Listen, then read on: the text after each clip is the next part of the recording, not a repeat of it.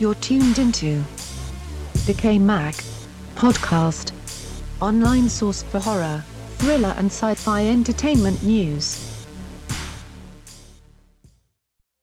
Good evening, ladies and gentlemen. My name is Ken Artuz, founder and editor for DecayMag.com. That is DecayMag.com. We are a horror news source, an entertainment news source. We cover all things horror, sci-fi, thrillers, and this podcast, we complement our coverage with interviews and the latest news on the genre. And joining me on this podcast are Enid Artus, content contributor for DecayMag.com, and don't forget to listen to our podcast on Google Music. Stacy Cox, staff correspondent for DecayMag.com, and we're also on Stitcher. Please be sure to rate and review DecayMag on Stitcher and help us rank. And you could also find DecayMag across all social network platforms. We are on Facebook, we are on Twitter, Instagram, at the little @ and DecayMag. And in this episode, this is a special interview episode. We're going to be featuring interviews from the director of Peelers, Sevé Schelenz, and also the lead actress for Peelers, Wren. Also featured on this podcast is an interview with the director for Bethany, the upcoming supernatural thriller, Cullen Bressack. Also scheduled for this podcast is the interview with director of the upcoming film, Don't Kill It. And without further ado, The Belko experiments on Steam. Good morning, Belko employees. Please give me your full attention. You must solve the puzzles that have been placed before you in your office. If you fail to complete these tasks, you will die. The Belko Experiment is an upcoming film that centers on survival horror concepts. From the trailer, you would see that the basis of the film is already supplied. You have a bunch of office workers who are locked down inside a complex, and the only way to survive is to kill each other. Now, this is a unique take on the survival horror concept. Usually you have the villain breaking into a home or a cabin of some sort and terrorizing the inhabitants of this dwelling. Here you have, different people from different nationalities, different walks of life, just killing each other in order to survive. Now, the interesting concept here is this film, The Belko Experiment, reminds me of Battle Royale. And if you're unfamiliar with Battle Royale, it is a classic film that I believe it began as an anime and it morphed into a full feature film. I believe it was a manga as well. But here's the news. Orion Pictures they have released a VR experience for the Belko Experiment. The virtual reality escape game will be available for free on Steam on March 3rd. Now, by watching the trailer currently available on YouTube, you play as one of the office workers stuck inside this death trap, and you have to solve puzzles, and I'm assuming you have to kill other people as well before the time runs out. Orion Pictures is releasing the Belko Experiment March 17, 2017, and it stars John Gallagher, Tony Goodwin, John C. McKinley, Adria Arjona, Josh Brenner, and Michael Rooker. So stay tuned for our coverage further on the Belko Experiment, the film. Enid, Stacy, have you guys seen the trailer to the film of the Belko Experiment? What are your thoughts on that? I have not. I have seen the trailer, and I must say that is I'm very excited for it. I cannot wait to see it. The trailer is very suspenseful. You know, it's like very action packed, and I just really can't see. I can't wait to see what comes of it. So very excited. Yeah, it kind of reminds me of Battle Royale a lot. But you know, since I'm a survival horror fan, I love the concept to those type of movies. So I'm gonna give this one a watch. Unfortunately, I don't have a VR device to download this game that's coming out on Steam.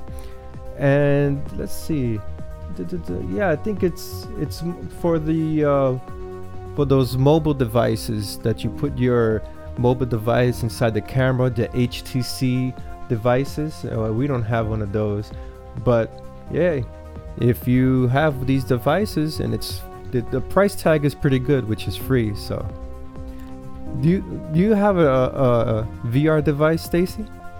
I wish I did. It's so expensive because I think I need a I think VR right now is only available on PlayStation 4, right? Or is it PlayStation 3? Yeah, they have VR for the PlayStation 4. And 4, okay. Yes. And also for Android, right? Yes, Android has VR devices. Oculus, there is the HTC. There's quite a few products. I haven't been following the market, but yeah, there's quite a few devices out there. What about Xbox One? Do they have one for that yet? Ew, patooey, yucky. Xbox One. Oh no. Don't hate. Okay. You have a PlayStation fan here. That's why he's like, ew, put you. But you know what? Right. For my birthday, he bought me an Xbox. So I put all he wants. Oh yeah, I can't wait to get my PlayStation back. My goal is to have both Xbox One and PlayStation and get VR. That's the goal. Yes, I have to admit, VR took me by surprise. And looking at this trailer for the Belko experiment for the VR game, it's not up to par from games that I have experienced on the VR. Those type of games, it looks so real. You see the roaches walking on the floor. You see the ghosts going through the walls. It looks creepy as hell. Ooh, it has some of your favorite stuff. Yeah. But if you look at the Belko experiment, according to this press release, it looks like it's, I guess it's ready to go. I don't see nothing about an alpha stage, but it looks like an alpha stage to me. It doesn't look creepy at all. Hellboy 3 not planned. In 1944, wait! A strange creature was captured by the US government. Since then, he has lived among us in secrecy, protecting humanity from the things that go bump in the night. I wouldn't do that if I were you. We got some sad news about Hellboy 3 and something that I've been looking forward for a while. As we already know, after 9 years, Hellboy 2 released. You would have thought that since it did good, maybe director Guillermo del Toro will work on part 3 for this franchise.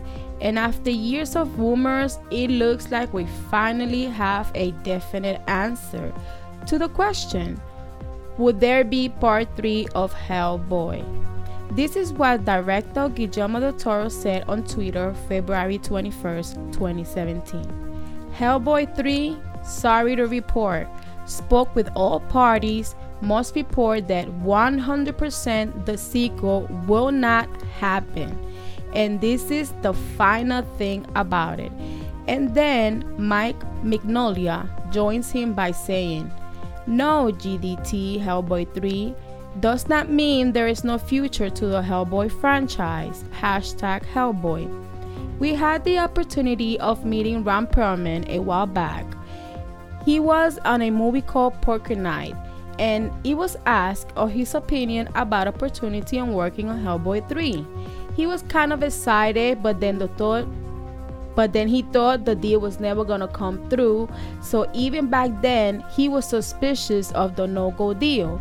Well, we might not have Hellboy 3, but for those who are interested, you can follow the comic book, and this is where the idea of Hellboy came about. What do you guys think?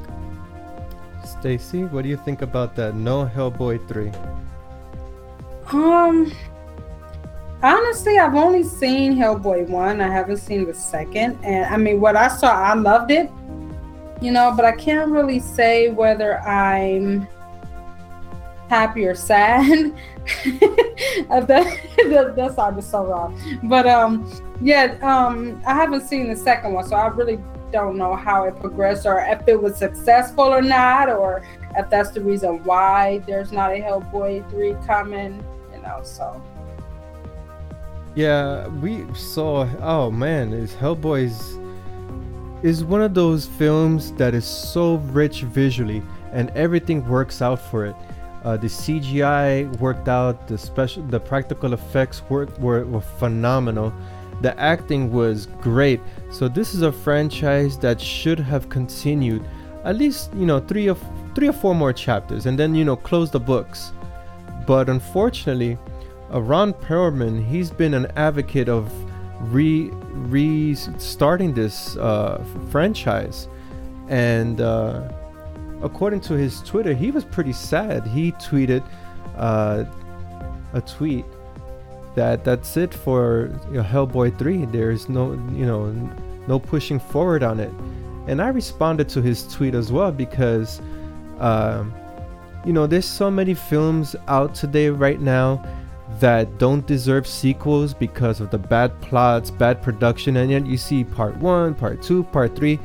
But for Hellboy, since the story was good, visuals were good, and then you can't continue it because you want to pursue Pacific Rim 3 and 4 and some other nonsense. Come on, give Hellboy 3 a chance. Hellboy 4, then stop, then drop it, then give it to somebody else to pick up the story, right? Well, who knows? Maybe somebody can acquire the rights of Hellboy and do it differently. Perhaps. But those visuals were beautiful, and that outfit, it really fit Ron Perlman. Yeah, it did. And just as Anid mentioned, when we met Ron Perlman for his film at the time, it was Poker Night. He was very very cool guy, very down to earth guy. It was a pleasure meeting him. And the question came up about Hellboy. He was pretty excited. Well, according to his tweet, he's now extremely saddened. Yes, he sure was. He was pretty much excited.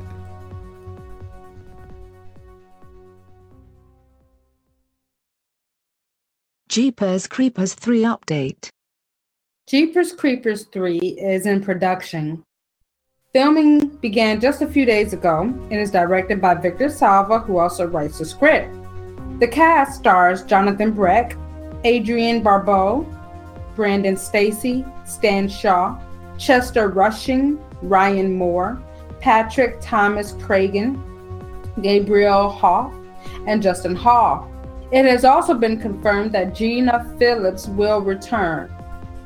On the production crew is Michael Papajohn, Megan Elizabeth Wright, Jason Bale, Kate Burke, Joyce Gerard, Jordan Salome, Don Yesso, David Davis, Brandon Stacy, Casey Hendershot, Thomas Francis Murphy, and Carrie Lazar. Production is in Baton Rouge, Louisiana. If all goes well, we could be seeing the anticipated new installment on the screens next year. The synopsis: Trish Jenner is now a mother of a teenage son named Derry, named after the brother she lost 23 years ago. Trish has a recurring nightmare where her son suffers the same fate as her brother did, killed by the creeper. Determined to prevent this from happening, Trish, who is now a rich and powerful woman, sets out on a final quest with Jack Taggart Sr., and Jr. to end the Creeper's reign and terror once and for all. The Creeper fights back in gory glory as its enemies grow closer than ever before to learning the secret of its dark origins. What do you guys think? Damn. It took a long time for Jeepers Creepers to come into production. And then they started production, then they protested the production, then it starts again. So let's see how far Jeepers Creepers 3 winds up. At least they're in production. At least it didn't turn out to be like Friday the 13th that they were talking about it and it never happened. So yeah, I'm curious to see what next, what they have in store for this creature. Jeepers Creepers. Where'd you get those Jeepers?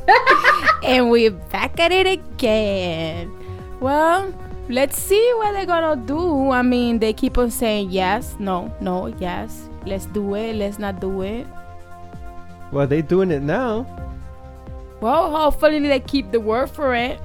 Yeah, so hopefully, and they have some actors, there's a lot of updates on this film. Few actors just joined the cast, which is good. It's going in the right direction. But I'm reserving my opinion because let's see how far is it gonna go. Even if they make the film, let's see how far if it's gonna be distributed, if people are gonna protest it. They're still young, so let's see what happens with it. Exact. Stacy, you looking for it? This is one of your favorite movies, isn't it? Yes, I'm very excited. I am very much so looking forward to it. Yeah, I mean, I gotta admit, the creature for Jeepers Creepers, the creeper, right? That's a very interesting costume. I gotta admit, it sort of reminds me of the Predator, because of the mouth area that opens up like that. But what is he supposed to be? A bat? Or what is he? He is some kind of winged creature. Sometimes they have wings and flies. Something. Maybe he is a bat. Yeah. He might very well could be. Maybe we'll find out since it's going back to his dark origins, it says. Maybe Batman. We'll find out. Yeah. Batman! Well, he does not look like Bruce Wayne, I'll tell you that. Putting a new meaning to Batman. We have a new version of Batman. Jeepers Creepers. Yeah. Oh man, this is such an insult to Bruce Wayne. Yeah, very. I know he'll be sitting there thinking like, what the hell just happened here? Well, they did have a bat creature in the animated series that Batman was fighting with. So yeah, so maybe that's the Jeeper Creeper right there. You sure Joker didn't just get a pair of wings? Perhaps. Well, let's see. Like I said, I'm not gonna jump into the whys of the process because I pretty much covered it in 2 previous podcast episodes. So if people want to know my reason why I think they're gonna protest or why the distribution may be wary about it, so I'm not even gonna touch on that again. But I'm gonna say, Jeepers Creepers took a long time to do. It's about time they did it, and let's see how it moves forward from there.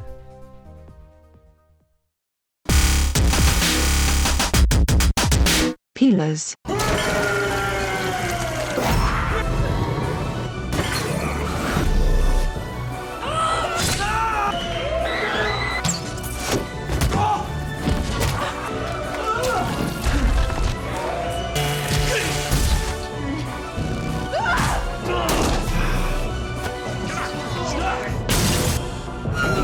Looks like you got your hands full. You got it covered? Cozy night. Be any different? Peelers is nearing its theatrical release on March 28, 2017. The horror film is directed by Sevé Schelenz, who also writes the script alongside Lisa Deviant. The cast stars Wren Walker, Cass Olden Darko, Madison J. Lewis, Cameron Dent, Al Dales, Mamona Kamagata, Christy Peters, and Nikki Wallen.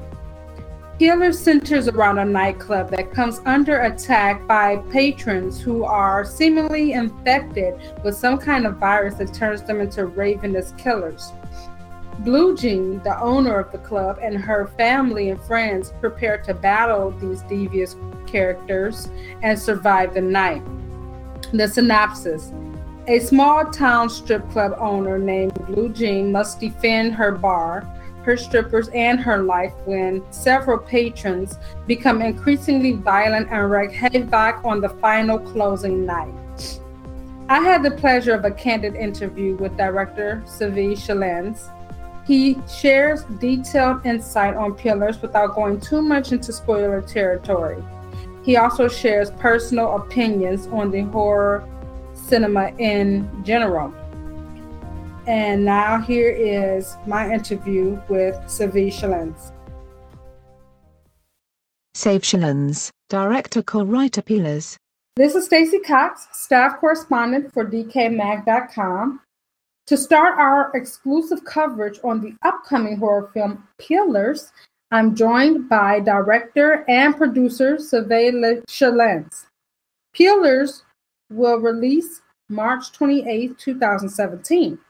Mr. Schelenz, thank you for taking the time to meet with me today. Yeah, for sure. I'm happy to be here. Peelers is a great film, and I really enjoyed it. The film is original, but also offers familiarity. What inspirations or parallels do you pay homage to? Oh, definitely. There's a lot of love towards the Evil Dead in there. We wanted to create a film that was had a lot of blood, had a little bit of nudity, but was just a fun ride, just a fun action horror film. And as we were writing the script, we realized that we had an Evil Dead sort of feeling to it, and we sort of went along that path. And that was definitely an inspiration for us, for sure. I specifically like the protagonist, Blue Jean, and the build-up introduction to the antagonists. How do you visualize the ideal, strong female protagonist? Sorry, how did we come up with that concept of the female protagonist? Yes. Yeah. So originally, when we were going to make this film, I was approached by my sales agent, and he said, "Hey, you got to make another horror film because our previous one did so well." And he says, I said to him, "What is it that you want that can sell? We still want to do our own thing, but what sells?" And he says, "Well, you need more. You mean more blood, and you need more nudity than your previous film." And I thought, okay, blood's not a problem at all. The nudity aspect I had an issue with. And I got to thinking about it, like, where would nudity be accepted? And it wasn't sort of over the top, unless it was in that environment. And a strip club came to mind. So I approached Lisa Deviant, who's the screenwriter, and I said to her, "I've got this concept for this horror film set in a strip club, but I want a strong female protagonist, and I want the girls to kick ass. I don't want them to be the victims. I don't want them to be sort of the bimbos of the story, which you typically see in a stripper horror film." So she, of course, thought this was a great idea, and she went ahead and created Blue Jean, and Blue Jean being the main protagonist. And the idea of Blue Jean came to her actually when she was driving in the car. She heard the David Bowie song, Blue Jean, and a couple of lyrics in the song gave her inspiration, and that was the sort of creation of the character there. And then all the other characters surrounding Blue Jean were all sort of just little bits and pieces from her past. Lisa, the screenwriter, is a big foodie, and so there's a couple characters actually named after food, and she just wanted to have really strong female characters that kicked ass, and that's kind of where it came from. Thank you for that little insider tip. And while we're on that, as with most films in this genre, the character offered just enough backstory to connect the viewer. Was this the intent from the start, or did this approach change when filming? Oh no, absolutely. We are all about the characters and the story. Those are the two most important things for us. So when we created the characters, we definitely want to have a lot of meat to the bone. We want to have a lot of a backstory to these characters. And again, Lisa, she went ahead and created character sketches for each one of these characters and gave them to the actors and let the actors sort of feed off that and go from there and let their character shine on the screen. So definitely backstories were very important for that reason. The second reason is it just brings up a lot of twists later on when you don't know something about a character early on that the audience doesn't know, and then later on you reveal that and it all makes sense. It just adds more guts to the story. So that's definitely an important thing for us. Thank you. And while you mentioned that, and I don't know if I missed this or what, and I'm trying not to, be where you introduce spoilers and anything, but I'm sorry, Blue Jean is my favorite character. But, okay, so there's a nickname reference for her in the film that sends her into a frenzy whenever it is said. And I've always wondered about what it pertains to. I don't know if I missed that part of the film or... No, well, maybe you missed it. Yeah, so when Blue Jean was originally created, the character was actually going to be named just Jean. The reason being is there's a few characters in the film that are named after comic book characters. We're huge comic book geeks. So Logan's in the film, which is named obviously after Wolverine. We have Remy in the film, which is actually named after Remy LeBeau, which is Gambit. These are two characters that are in X-Men. So Jean was actually based off of Jean Grey, which is another character in X-Men. And so we had a few of those characters in there, but as I mentioned before, when the writer was driving in the car one day and she heard the Blue Jean song by David Bowie, she said, no, let's change her name from Jean to Blue Jean. And when she came back to me and told me this story, I thought it was great because it said, well, why don't people call her BJ, and she doesn't like it? And I think BJ references to a sexual innuendo, right? So she gets offended by that every time they use that expression. So do I need to say more than that? Okay, I get it now. Thank you so much. I was up there watching, I'm like, wait a minute, why does she get so mad when, you know what I'm saying? Like, because at first I thought it was just like an abbreviation of her name. And then when she gets so mad, I'm like, okay, is there some kind of backstory here on why she gets so mad when they call her BJ, or what is it? And I'm like, did I miss it somewhere or what? Okay, now I understand. Okay. Yeah, it's never clearly indicated in the film that's what that is, but we kind of left that to the audience to kind of figure that part out. Okay, thank you. Now, there is also some mention about black magic in the film, which is something I haven't seen in film for quite some time without delving into a spoiler. Does this black magic reference pertain to the source of an infection in the film? Oh, absolutely, yeah. The black magic was funny enough when we came up with what was sort of part of the infection in the film and what caused this sort of rampaging killers in the film. We wanted to create something that was very creepy, and we wanted to create something that was more than just blood that would come out of their sort of veins in their body if they got cut. This infection, without revealing too much, was something where the certain characters in the film work at an environment where they get this infection. So the black magic was actually just a word we used while we were writing the script, and then all of a sudden we came up with this, why don't we have the character actually say those words, black magic? So yeah, that's definitely something that's a huge part of the film for sure. Thank you. And while we're touching on this, again, without delving too much into spoiler territory or anything, there is an interesting twist in this department as far as who the true villain is. Does this approach open up the film to potential sequels? The sequel. It's so funny because this being our second feature film we made, and we've done the festival run, we always get the question after we screen the film, is there going to be a sequel? We're not big fans of sequels. We have so many new ideas that we want to explore. We actually have a number of projects in different stages of development right now, and none of them are sequels.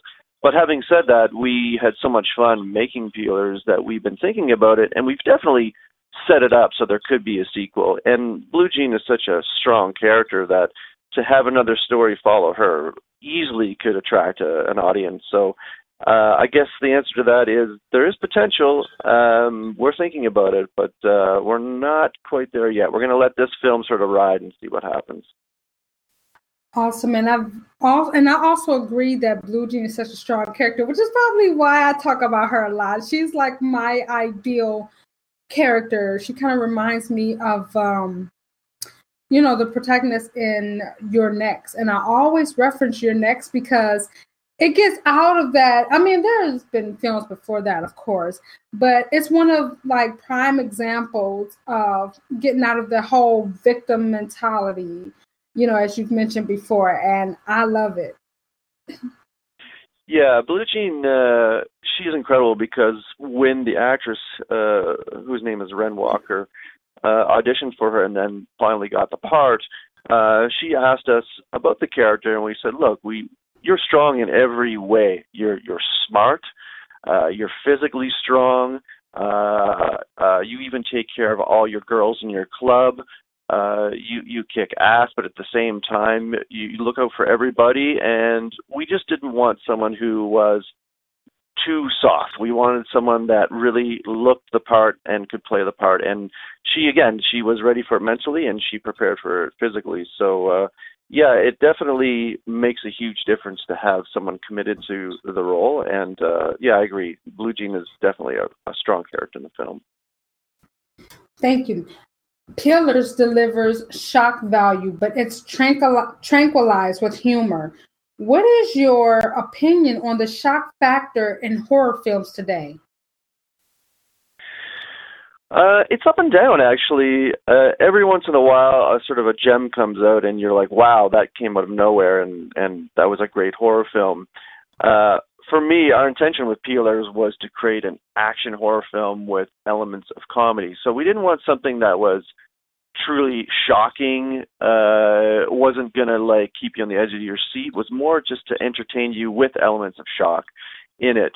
For me, I find the psychological horrors to be the most shocking. It's the ones that you're going for a ride for and you feel like you can't get out of the theater, you can't get out of your seat. You're sort of stuck into this film with these characters. So I think it's very up and down. I mean, when you have films like, Sinister, for example, it keeps you on the edge of your seat, but then you've got a lot of other horror films that just kind of exist, and they don't really scare the crap out of you. And I don't know, it's hard to say. I think a lot more horror films are being made today. I think a lot of the independent films, actually at the festivals we saw, have a lot more grit to them, and they're definitely scarier than some of the Hollywood ones. I definitely agree, and I've always said that in order for the shock factor to work, there also has to be substance. It can't just be shock just for the sake of shocking, because with a lot of these shock factor films out here, there's also it's also very mediocre effects at the same time. Yeah, that's a hard one because the whole mix of special effects and visual effects is also a hard thing. If you don't have a big budget, some of those things can hurt you. But I find with the stuff that's the most scary is where you get into the story and you get into the characters. If you don't care about the characters, then you're not going to care about the shock factor after. So it's that balance of getting your audience into the story and the characters without, making that last too long before the scares happen. So it's definitely a hard one. I definitely agree. And while we're on this, Peelers also succeeds without having to rely on too much gore, which seems to be the basis of a lot of films today. What is your vision when drafting the story to a visual composition? All right, yeah. So again, with our film trying to be more of an action horror, we knew there was going to be a lot of sort of blood or black ooze, if you want to call it, shooting everywhere. And some of the scenes we have are definitely over the top, and some aren't. And so we really had a lot of emphasis on special effects in our film, and we tried to do as many practical effects as we could. So that was kind of the focus of our film, and the visual effects were more just to sort of complement that or clean that up. So that was kind of what our focus was on for the film. Outside of the practical effects, we wanted to, again, focus on the story and the characters. So sort of the mix of the two, that would allow us to keep the budget somewhat lean, and also to shoot in one location also kept the budget down and allowed us to spend more time setting up the practical effects, because, you know, we have a lot of rigs in the film, special effects rigs, where, you know, we couldn't be in different locations bringing these rigs back and forth. So we had a one room dedicated to special effects, and we could just bring stuff in and out of the room. So that was definitely a bonus. Thank you. And what about the character to audience relationships? How do you think Peelers connects with the viewer as far as the character to audience relationships are concerned? Number one, obviously, we spoke about this several times during this interview, is Blue Jean. I think by having a strong female protagonist, I think a lot more women will potentially come see the film. You know, it is a stripper horror film, and that's not the number one list for women to go see films.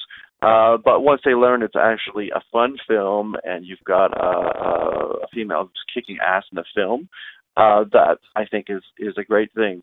In terms of the other characters, funny enough, the miners in the film, they're based on the 33, which was the Chilean miners that got trapped underground. So that was a story that was happening at the time that the writer was actually watching and listening to, and she was really inspired by that story. So those are just a few of the characters already that are really based on sort of real people or strong people and trying to connect with the audience. And yeah, for sure, that's what we wanted to do. Thank you. And I must mention the poster art for Pillars is very creative and sexy. Who created the poster art? That was me. There's a couple of actual posters. The one I think you're referring to is the one with the leg wrapped around the pole. Yes. Yeah. So that concept was, I wanted something that was, I guess, horrific, but at the same time beautiful. I mean, you've got this beautiful woman in the poster. She just doesn't happen to have a leg because it's wrapped around the pole and she's laying on the ground. So definitely wanted a little bit of both to intrigue people to come see the film. That was an interesting creation of the poster because we actually got a stripper to come in and hang herself around the pole with her leg. This girl had such strong power in her legs that she was holding on to the pole with her leg, and I was literally taking photos of her hanging there, and then I had her lay on the ground, take photos of her there, and then I was able to paint out sections and put the two together. And we're really happy with that poster. Thank you. I must admit it's very intriguing. Pillars have done very well in the film festival circuit, and it is very exciting that it's coming to video on demand. Please share the release information for Pillars and where our listeners can buy this fine horror film. For sure. We actually have two releases coming up soon. We have our Canadian theatrical release, which is happening on March 20th. We have a special sneak preview happening in Vancouver in British Columbia, Canada. And then we'll be going wider at Canadian theatrical on the 24th. Then we have a US VOD release happening on March 28th. And right now, I don't have the exact information of where the VOD is going to be on what platforms, but we'll have that very soon. And all that information can be found on a couple of different websites for us. There's the peelerstofilm.com, and there's also the Facebook and Twitter, which again is under Peelers the Film. Thank you. Would you care to provide some insight on the creative team and their exceptional work on the special effects? Yes. Special effects supervisor's name was Keir Vickert, and Keir was incredible. From day one, when I approached Keir to work on this film, and he read the script, he was on it. He was so excited that he kind of went off on his own and came up with some concepts of how we could do these special effects and do them cost effectively. I mean, we're a true independent film, feature film. The funding for this film is from us. It's not outside of us. So, we have to make sure that the money works for what we're trying to create. So Keir spent a lot of time creating these rigs, working with another special effects company called Masters Effects, who have done some bigger effects for films like Twilight. And working together with them, working with me, he created some amazing effects, and it was fantastic to work with. He was really excited because after creating all these effects, it took us about 2 more years to finish the film in post-production. Again, being a true indie film, we could only do it sort of around everybody's working schedule. So 2 years later, he got to see his final product up on the screen, and he was blown away. Thank you. And what about your future projects in terms of horror, sci-fi, thriller cinema? Do you have anything else coming up in the future? It's funny you ask. We definitely have a number of projects in development. Funny enough, we have them in all the genres. We have a comedy, we have a family film, surprisingly. We have another horror film, we have another sci-fi. I shouldn't say another, we have a sci-fi we're working on. So we don't stick to one specific genre. We go with what we like. It just so happens that the first 2 feature films we've made have been horror, and it's done well for us, at least the first one and the second one so far in the festival circuit. So there's a lot of buzz around Peelers right now that I think when distribution happens, it should do well. So I don't have any specific information to give you yet for our future projects. We're trying to keep things a little hush-hush, but we definitely have different genres we're hitting. Thank you. Mr. Schelenz, the platform is now open. Can you please state your website and any social media where we can tune in and get more information and updates for your film Pillars? Yeah, you can check us out at www.peelersthefilm.com, and we're on Facebook under the same name and Twitter as well. Thank you. Mr. Schelenz, I would like to thank you again for taking this opportunity thank you for taking this time to meet with me today. My name is Stacey Cox, staff correspondent for DecayMag.com. I had a great time. Thanks for the interview, Stace. Thank you so much. Have a great day. Okay, ciao. Bye. And I know I mentioned in the interview that it seemed a little familiar, and what I was thinking was a little bit of like From Dusk Till Dawn. So when he mentioned like kind of his movies of inspiration, I was a little shocked that he didn't say From Dusk Till Dawn. Yeah, I kind of got that feeling that it had that From Dusk to Dawn vibe, but I wouldn't compare it to that per se. Yeah, but there's no other movie that comes to mind. Yeah, it has to be From Dusk to Dawn. Well, no, I wouldn't compare it to From Dusk Till Dawn. I was just saying while watching it, I kind of got the feel like maybe he used that movie kind of as inspiration, because to me, it almost had like the same kind of story or whatever, but different, creatures, of course, and everything. So, but I'm not comparing it in any way, just because it's still different in its own way. It's still original, it's still different, and I really enjoyed it. Yeah, I gotta admit that it was very different, and I'm just teasing. Yeah, it did remind me of as soon as when I was watching the film, I'm like, wait a second, yeah, it does have that feel to it. The same type of characters fighting certain creatures. So that draws the parallel there. You know what the interesting fact of this movie is? Not the fact, the interesting for me, the aspect was the female protagonist. She was a tough cookie. I agree, and I'm like, all praise for Blue Jean. Wren Walker for Blue Jean, like, she was my favorite. Yeah, she was. She really played that role very well. And another thing, during my interview, I kind of slid it in my comment, and I said, "Well, you're classified as a female icon now because of this role. You know, it's in history books now. She's a tough character." Definitely. In this interview, I'm speaking with lead actress to the upcoming film Peelers. Her name is Wren Walker, and she portrays the role of Blue Jean. We'll be discussing her take, her opinion on her role, and in female strong leads in horror films. Peelers will release in US markets VOD, video on demand, on the 28th of March 2017. Without further ado, here is my interview with Miss Wren Walker. Exclusive interview. Wren Walker, lead actress Peelers. My name is Ken Artuz, founder and editor for DecayMag.com. As part of our exclusive coverage for the upcoming horror film Peelers, joining me this evening is lead actress Wren Walker. Thank you for joining me. Hi.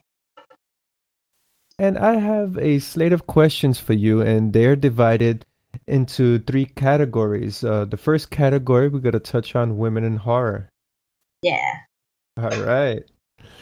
And the first question is, February 2017 marks the 8th annual Women in Horror Month.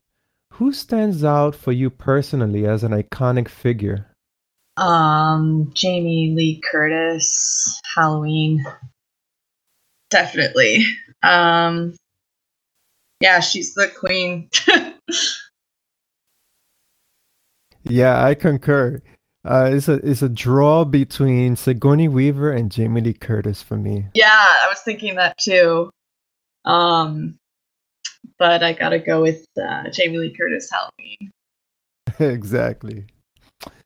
Are you familiar with the evolution of women's contribution to horror, especially on screen? The change has been over the years from helpless damsels are now replaced with strong leads. I think even back in the day, it was one of the only genres that would present women with the kind of strength they should be presented with. Like even back in the Halloween, Jason Voorhees days, like we were seeing women come out as the protagonists. So I don't think it's that new, but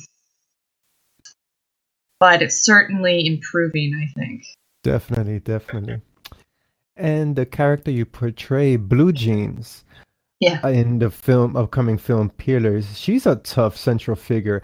As an actress, how did this particular role stand out with you? Well, I had an idea of how I wanted to approach her because I'm a film nut and I've seen a lot of horror films where the tough female characters played in sort of one way as being the strong character who doesn't break.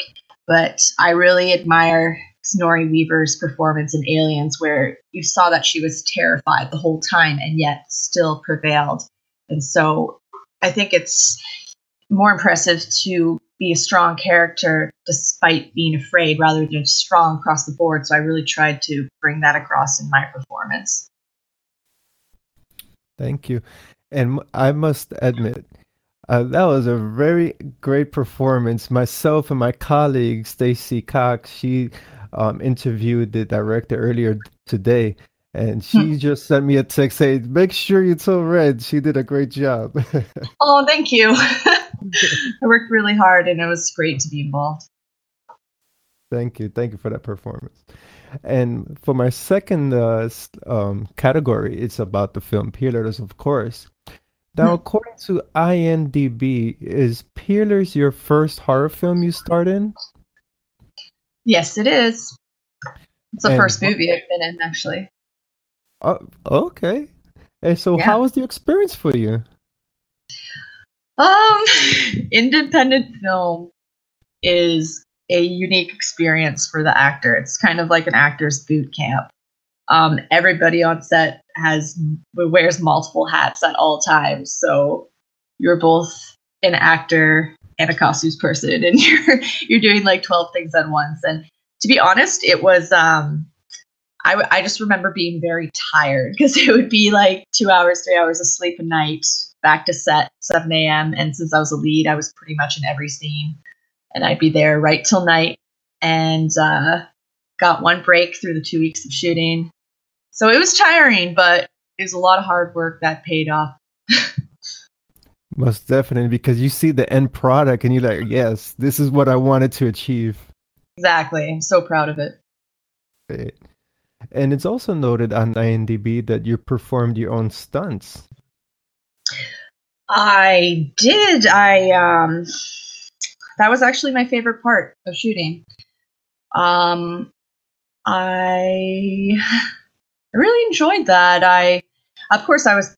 We had like pads and things, and I was shown how to do certain things. But I did everything. Yeah, except for one stunt. I can't ride a motorcycle, so we had a girl come in for that. Yeah, I kind of noticed that. I noticed that.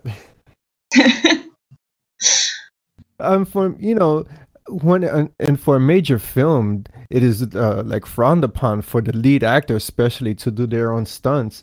So, were there any risk involved with you performing your own stunts and being the lead? No, I don't really think so. And once again, back to indie filmmaking, you kind of have to put on many different hats. So, but I felt safe and I was having fun. And there was one stunt that we got a little worried about. Me and Madison, who plays my kid Logan. We were on a motorcycle strapped to the back of the truck, so it looked like I was driving it. And then we were driving down the road, and the motorcycle started to get loose, and we were screaming, "Stop! Stop!"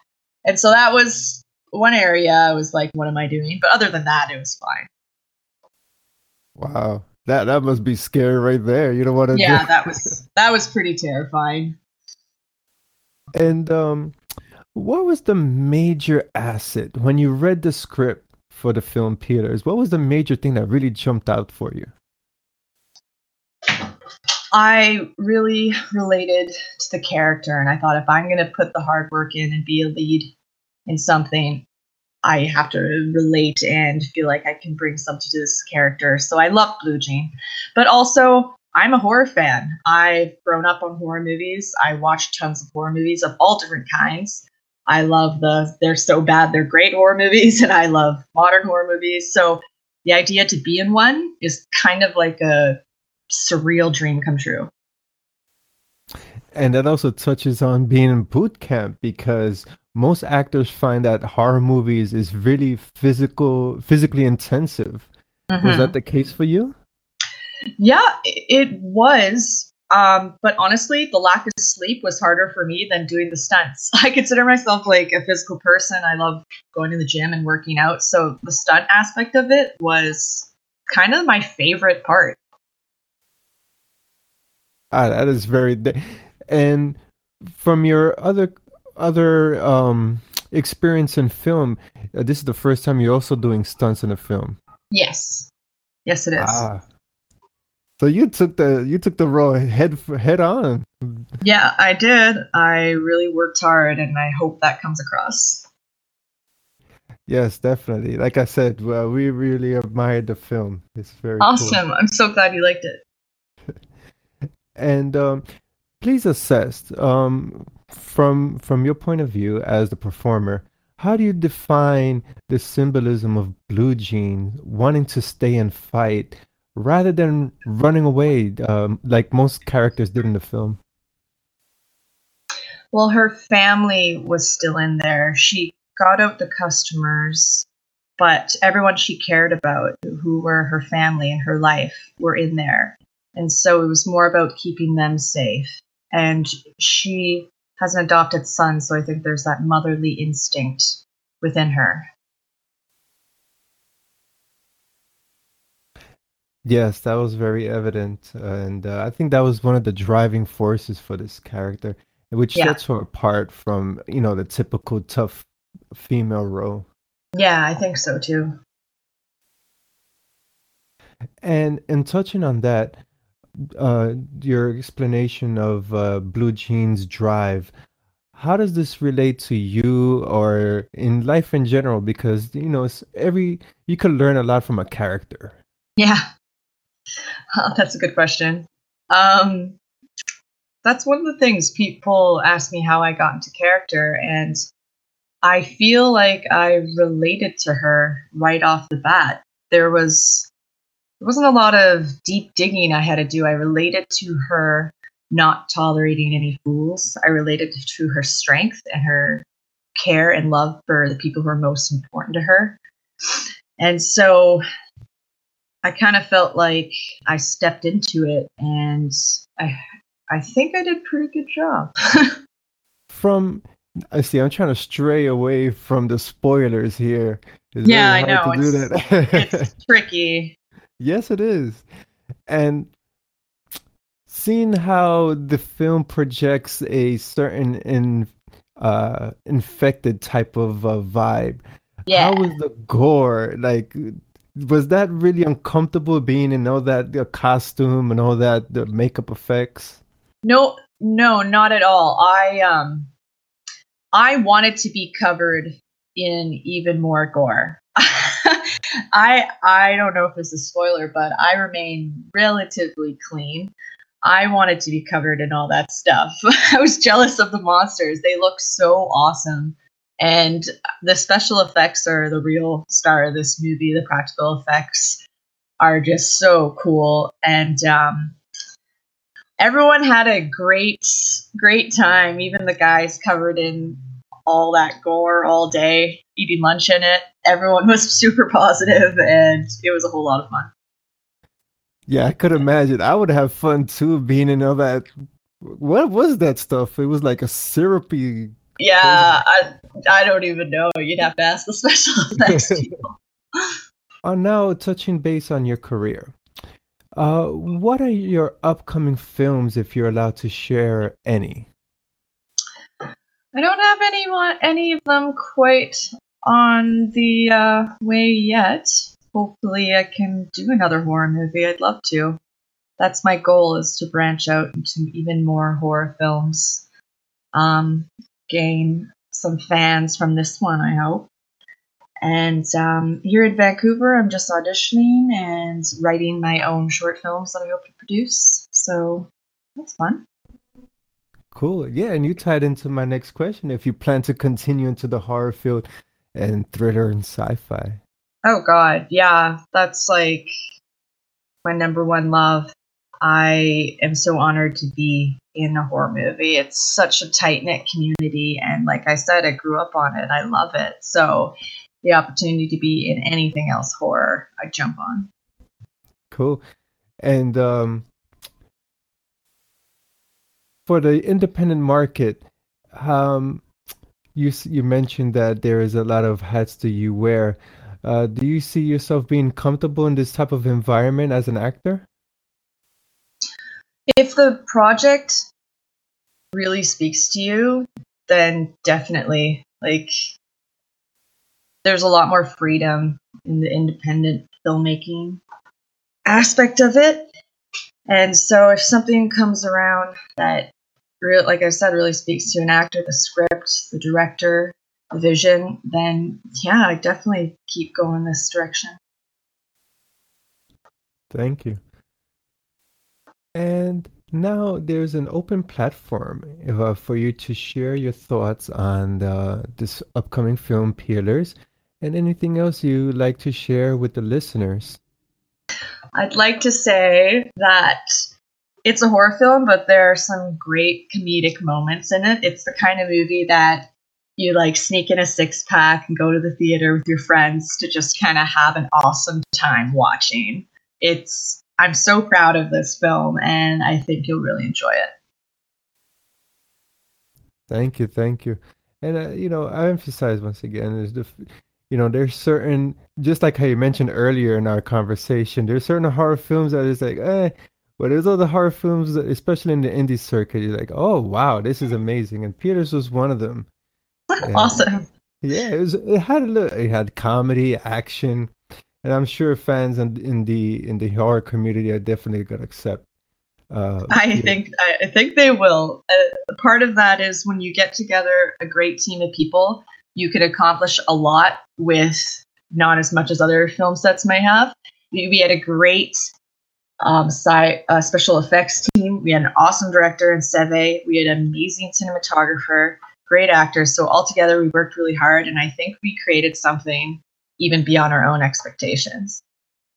Yes, definitely. And one of the key factors for Peelers is the practical effects, and B, I'm a big fan of female leads in horror films, strong female leads. Yeah, me too.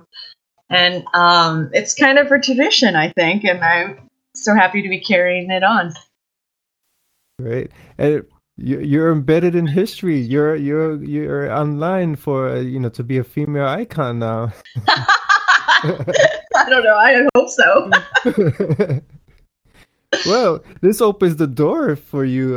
If directors and producers out there say, "Well, she could play a good tough role."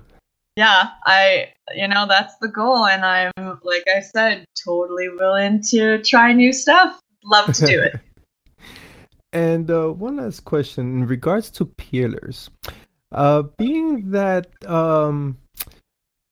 most of the cast go through some type of demise. How did that relate to you? Like seeing everything just fall apart and trying to stay strong in this character. How did that relate to my character? Well, that's a good question. That's a really good question. Let's see here. Well, it's one thing. It's hard to answer these without giving away spoilers. Yes. It's one thing when you're fighting monsters. It's another thing when the people who are the monsters were once people you're really close to.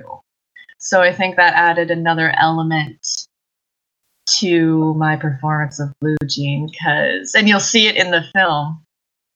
These aren't just random monsters sometimes. That's absolutely true. And I find the metaphor in Peelers, because I analyze it, and it's like, wow, yeah, you're trying to combat real life people and that are real monsters in your life. Yeah. And, you just gotta go through it, and gotta survive any way you can. Yeah, I think what's happening with it's hard to explain without giving anything away, but the villain in the movie is probably more relevant now than ever. Exactly. Yes, yeah. Yes. Because horror movies have a way of paralleling real life events. And I think they did a good job. Yes, they did. Mm-hmm. Thank you once again for your time in this interview. And I'm glad we had the chance to speak. Well, thank you so much for interviewing me. It's so cool to talk to you. Like, I'm so grateful. Thank you. Thank you once again for your time and your contribution to horror. And I hope to see you and speak with you in your next film. That would be great. Thank you, Ken. Have a good one. Bye. And I do hope they expand on some type of franchise. This type of idea has potential. The visuals were nice and everything. I feel so as well, and I believe it was Mr. Schelenz who said that they don't really delve into sequels and everything. Am I right? When I asked about if it's like the start of a, like a sequel or anything like that, I believe it was him that said that they don't really delve into sequels. Yeah. But yeah, a lot of directors, they just prefer to do a one-shot deal, with the exclusion of Mike Mendez, and that brings us to our next interview that I had the pleasure of speaking with Mr. Mike Mendez for his upcoming film Don't Kill It, starring Dolph Lundgren.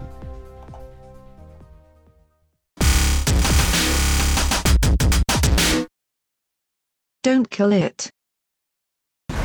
This is the latest killing in a town that has had 3 triple homicides in the last week alone. I'll be damned. I'm looking for Chief Dunham. It's Agent Pierce. Tell me, Agent Pierce, is it really necessary bringing in the Bureau? You have had 3 triple homicides in the past week, is that correct? He killed him and then he killed his own kid? Doesn't make any sense. They are unrelated, right? Well, they might be the tiniest bit related. In what way would that be, Chief? Each one killed the last. Your town is a real danger. You want these murders to stop, you best listen. I'm a hunter, demon hunter.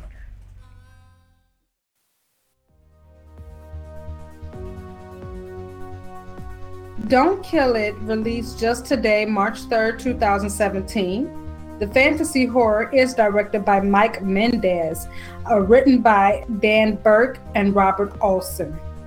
The cast stars Dolph Lundgren, Christina Cleavey, Alyssa Dowling, Michael Aaron Milligan, Billy Slaughter, and Aaron McPherson. The synopsis. When an ancient demon is accidentally unleashed in a sparsely populated Mississippi town of Chicory Creek, their only hope of survival lies in the hands of a grizzled old demon hunter, Jebediah Woodley, and his reluctant partner, FBI agent Evelyn Pierce. Wow, what can I say? We reviewed this film, Don't Kill It, so you could check out the review at DecayMag.com, DecayMag.com. And wow, this film has awesome practical effects.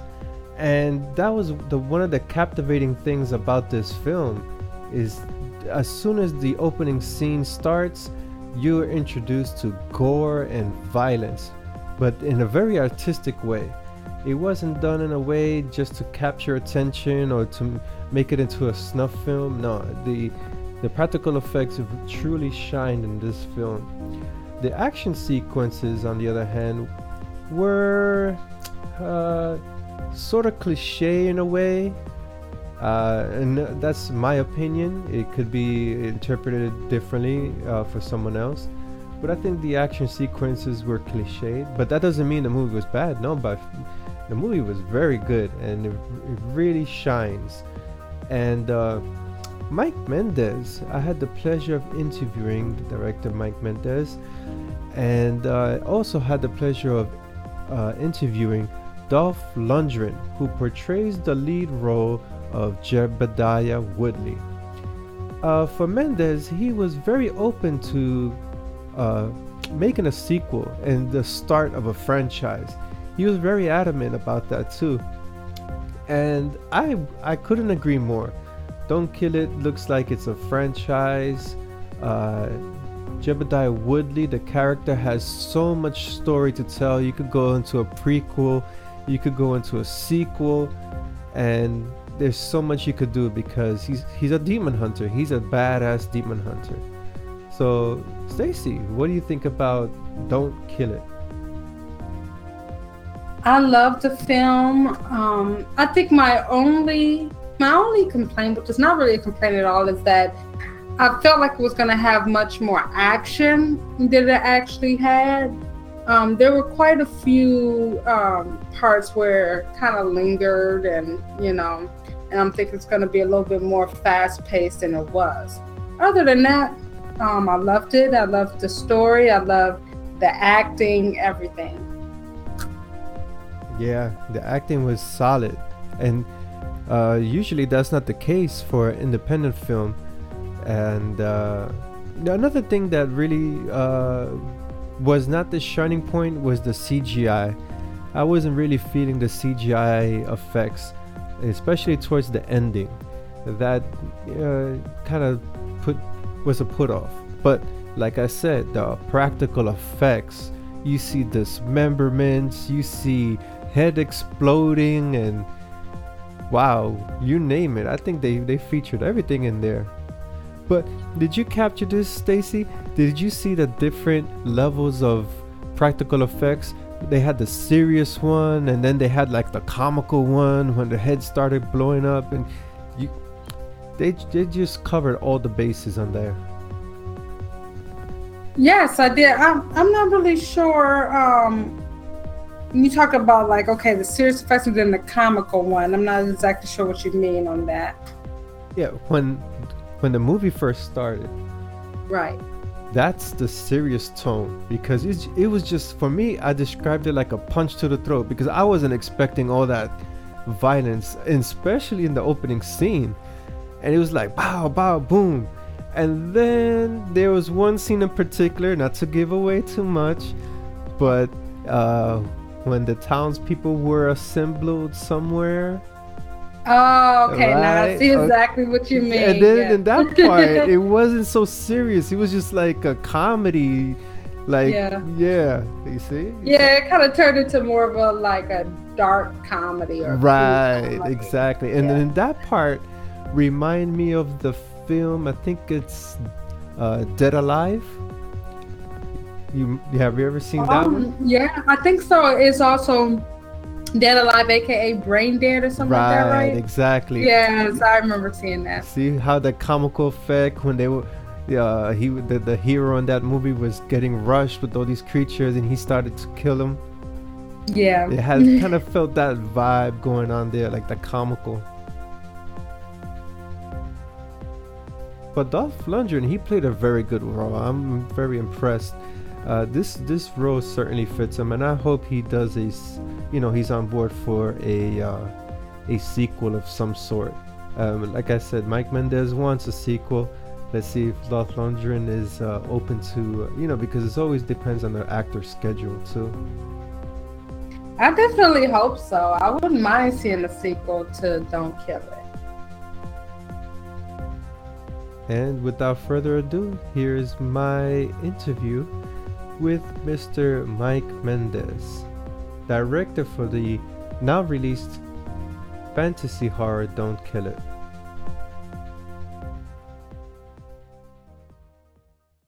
Exclusive interview, Mike Mendez, director Don't Kill It. Okay, I'm going to introduce myself. My name is Ken Artuz, founder and editor for DecayMag.com. Thank you for providing the time for this interview. Of course, absolutely. Happy to be here. Thank you. And I'm going to jump into the first question. Don't Kill It, on the surface, it's an action horror. Please give us your interpretation on the subtext, especially with demonology as a metaphor.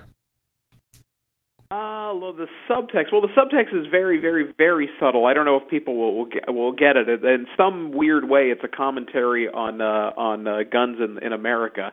In a weird way, without as being as that is my deep subtext, but I don't even know if people will catch that, and it's unimportant. Ultimately, it's a fun romp. Ultimately, it's as much as it is a horror movie, as much as it is an action movie. It's also, I wanted to do something that is funny and fun, and introduce audiences to kind of a new type of character. Because I think, we have lots of horror villains, but we have very few horror heroes. And so I think that was sort of one of the things that really appealed to me, was being able to kind of introduce a new horror hero. So as far as the subtext of demonology, you might have me stumped here. I don't know how much demons are bad. I think we can all agree on that demons are no good and they should be stopped, whether this be in this country or any other. We must stop the demon problem, and Dolph Lundgren is the guy, should you have one. Thank you. That also ties into my next question. With the rise in horror cinema, placing the woman as a strong lead, can you give us some insights on the creative direction to go with the male lead with the female psychic formula? Well, ultimately, I think we have far too often, the female victim, and I don't feel that this movie has a female victim. I think we have a strong leading man and we have a strong leading woman. Ultimately, as much as Jebediah certainly is the lead of the movie and potential franchise, it's Evelyn's story. It is her story, and it really is about her life and her events that kind of lead us through this. And so it was important to me to find someone who could stand up against Dolph. And I had worked with Christina Klebe in the past, and just felt she was a wonderful, strong actress that could bring that strength, but also bring a certain vulnerability to it. So, and in some ways, she's the straight man to kind of the almost comedic lead, and it could be looked at as, that Dolph's kind of her sidekick to a certain degree. They kind of play off each other. So anyway, again, it was sort of fun to kind of like do something different with archetypes, and not have a classic female victim role. That's true. I did see that there was a very fine chemistry. They both provided the comedic effect, and they both provided the lead very well. Yes, absolutely. Yeah, totally. Now, unscripted question. I caught a little hint there. Potential franchise, did you say? Well, I would put it this way. I always want to do a sequel when I'm done with a movie. There's very few things that I've done that I'm not thinking I would love to follow it up. The only one that has gotten sequelized is a TV movie that I did for Sci-Fi Channel. That's the only one that has a sequel, which I wasn't involved in. And so, so I'm hoping it'll happen, but I am encouraged, whether it happens or not, I am encouraged that I have heard a lot, that people already want to see further adventures of Jebediah Woodley. And that was, I think, are always the intent, always, I think we were always wanted to drop that seed in your head that you were kind of catching this character at a moment in time, and there were adventures beforehand and there were adventures after. Now, whether we'll get to do it is 100% financial, and it would have to be someone would want to do it, and, and that kind of thing. So that stuff I can't control, but I am really encouraged to see so many people, thinking about it and wanting to see it. Well, got my vote. I'm in for a sequel. All right, good. Grave Dancers. My wife and I favorite supernatural horror film. Now you returned really? to the Thank you. Oh yeah, I loved it when it first came out. Oh, forget it! It blew my mind. It's creepy. Wow. Okay, that's wonderful to hear. I mean, honestly, like as I always tell people, when we made it, it was part of the 8 Films to Die For. It just sort of blends in with, these 8 other movies, and it was at a time where there was a lot of horror coming out, and I always feel it faded. In fact, I didn't get to work for another 6 years. It really, I feel, kind of killed my career. So it's very nice, and it's been coming up more and more lately. Finding people that enjoy the movie and appreciate it. So thank you. Quite sincerely, I appreciate hearing, people dig it, years later. So that's great. Hey, Ken, we have time for one more question. Oh, my goodness. Okay, I'll continue with this question. You return now to the theme of supernatural horror with Don't Kill It. From your perspective, what is it about this theme that attracts you as a visual artist? I love the macabre. It is just who I am as a person. As long as I can remember, being a child, like the toys that I wanted when I was a kid. There was a Remco vampire, Dracula and werewolf figure, and I wanted monsters since I was a baby. It's just I just love monsters. And creatures and demons, and I wanted to be a makeup artist when I was a teenager. So it's certainly it's the visual, of the macabre. Now with that, I love it so much, and it's innate to me that I don't feel that it necessarily solely has to be horror. I feel that you can have that iconography and that imagery and make action or comedy or whatever or drama. And so I guess there's just a part of me that sort of will always belong in the darkness, that has that darkness in me. But I'm open to make any type of genre movie, but it usually should involve a body count and preferably creatures. So I hope I get to keep doing that. Look forward to the next one. Awesome, man. Thank you so much. Thank you for your time. All right. Have a great day. Likewise.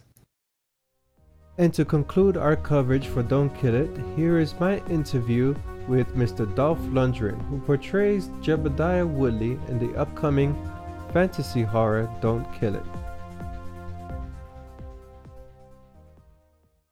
Exclusive interview, Dolph Lundgren. And a brief introduction for myself. My name is Ken Artuz. I'm the founder and editor for DecayMag.com.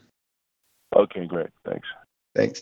And the first question, in our interview with Mike Mendez, he extended great interest in pursuing a franchise. Will you also be interested in reprising the role of Jebediah Woodley?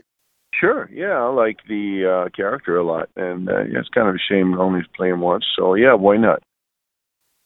Great, that is great to hear, because I'm looking forward to seeing more action from Jebediah. Thank you, thanks. You're welcome.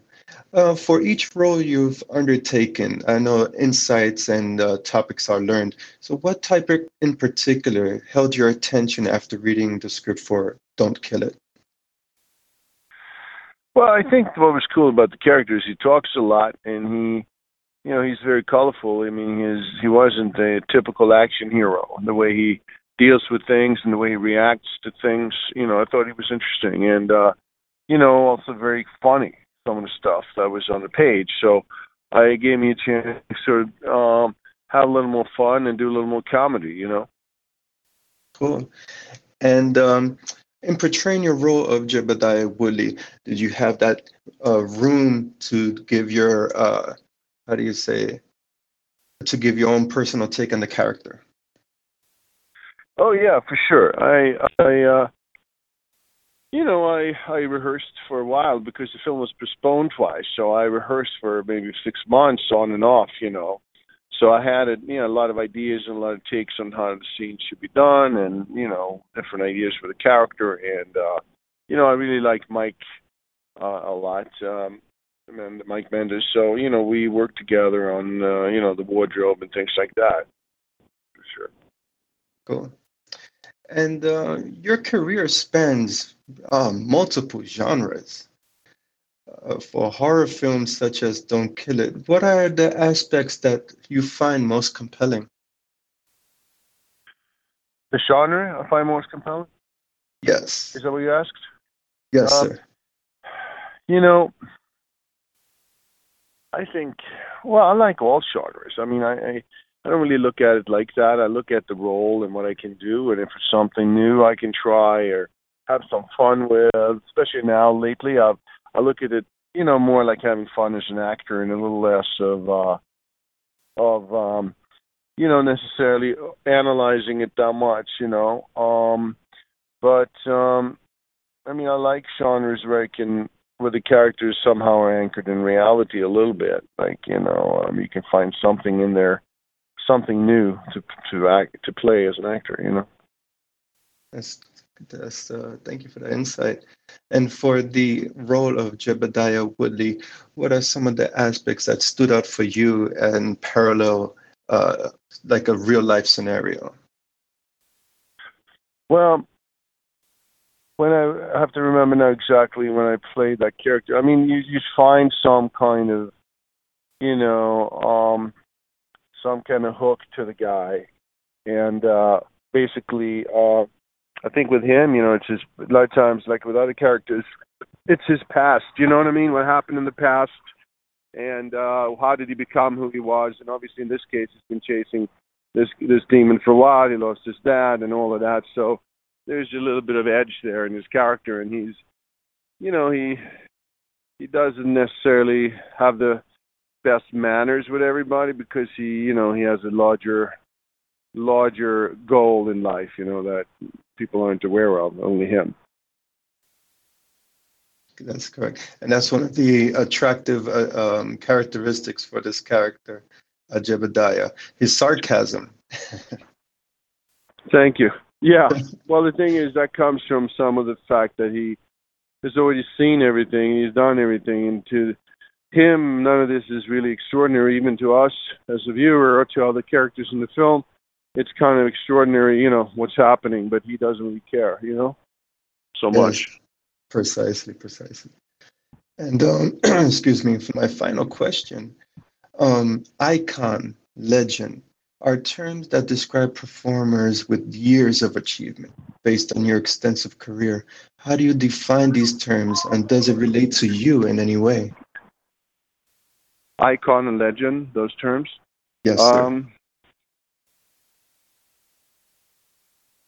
Well, I understand that, you know, if you stay on a certain course for a long time in your life and you have some success and people seem to appreciate what you do, whether you're a lawyer or you're an actor or you're as an athlete, you know, then I suppose your personality takes on different, you know, dimension to some extent to other people, you know, and I think that's what you mean by the legend or icon, that it's something special that, you know, people kind of get used to you, like they feel they know you in a different way because you've been around a long time, you know. But, you know, young actors come and they're talented and people enjoy them for their work. But when you have somebody who's been around a long time and who you've enjoyed perhaps up and down over the years, then it has a certain familiarity that's kind of more unusual these days because things are so quick now. There's such high turnover, you know? Correct. Thank you for that feedback. And thanks. Once again, love the role. We did a review, and it's on live on DecayMag.com. Oh, great, thanks. Thank you, loved it. Thank you for your contributions to cinema in general. Thanks a lot, man. Nice talking to you. Likewise. Take care. Take care. Bye.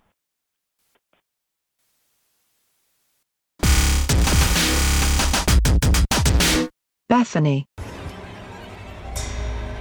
You're not suggesting something supernatural. This house is doing horrible things to her psyche, and I suggest you don't bring her back. That's crazy. Don't call me that. No.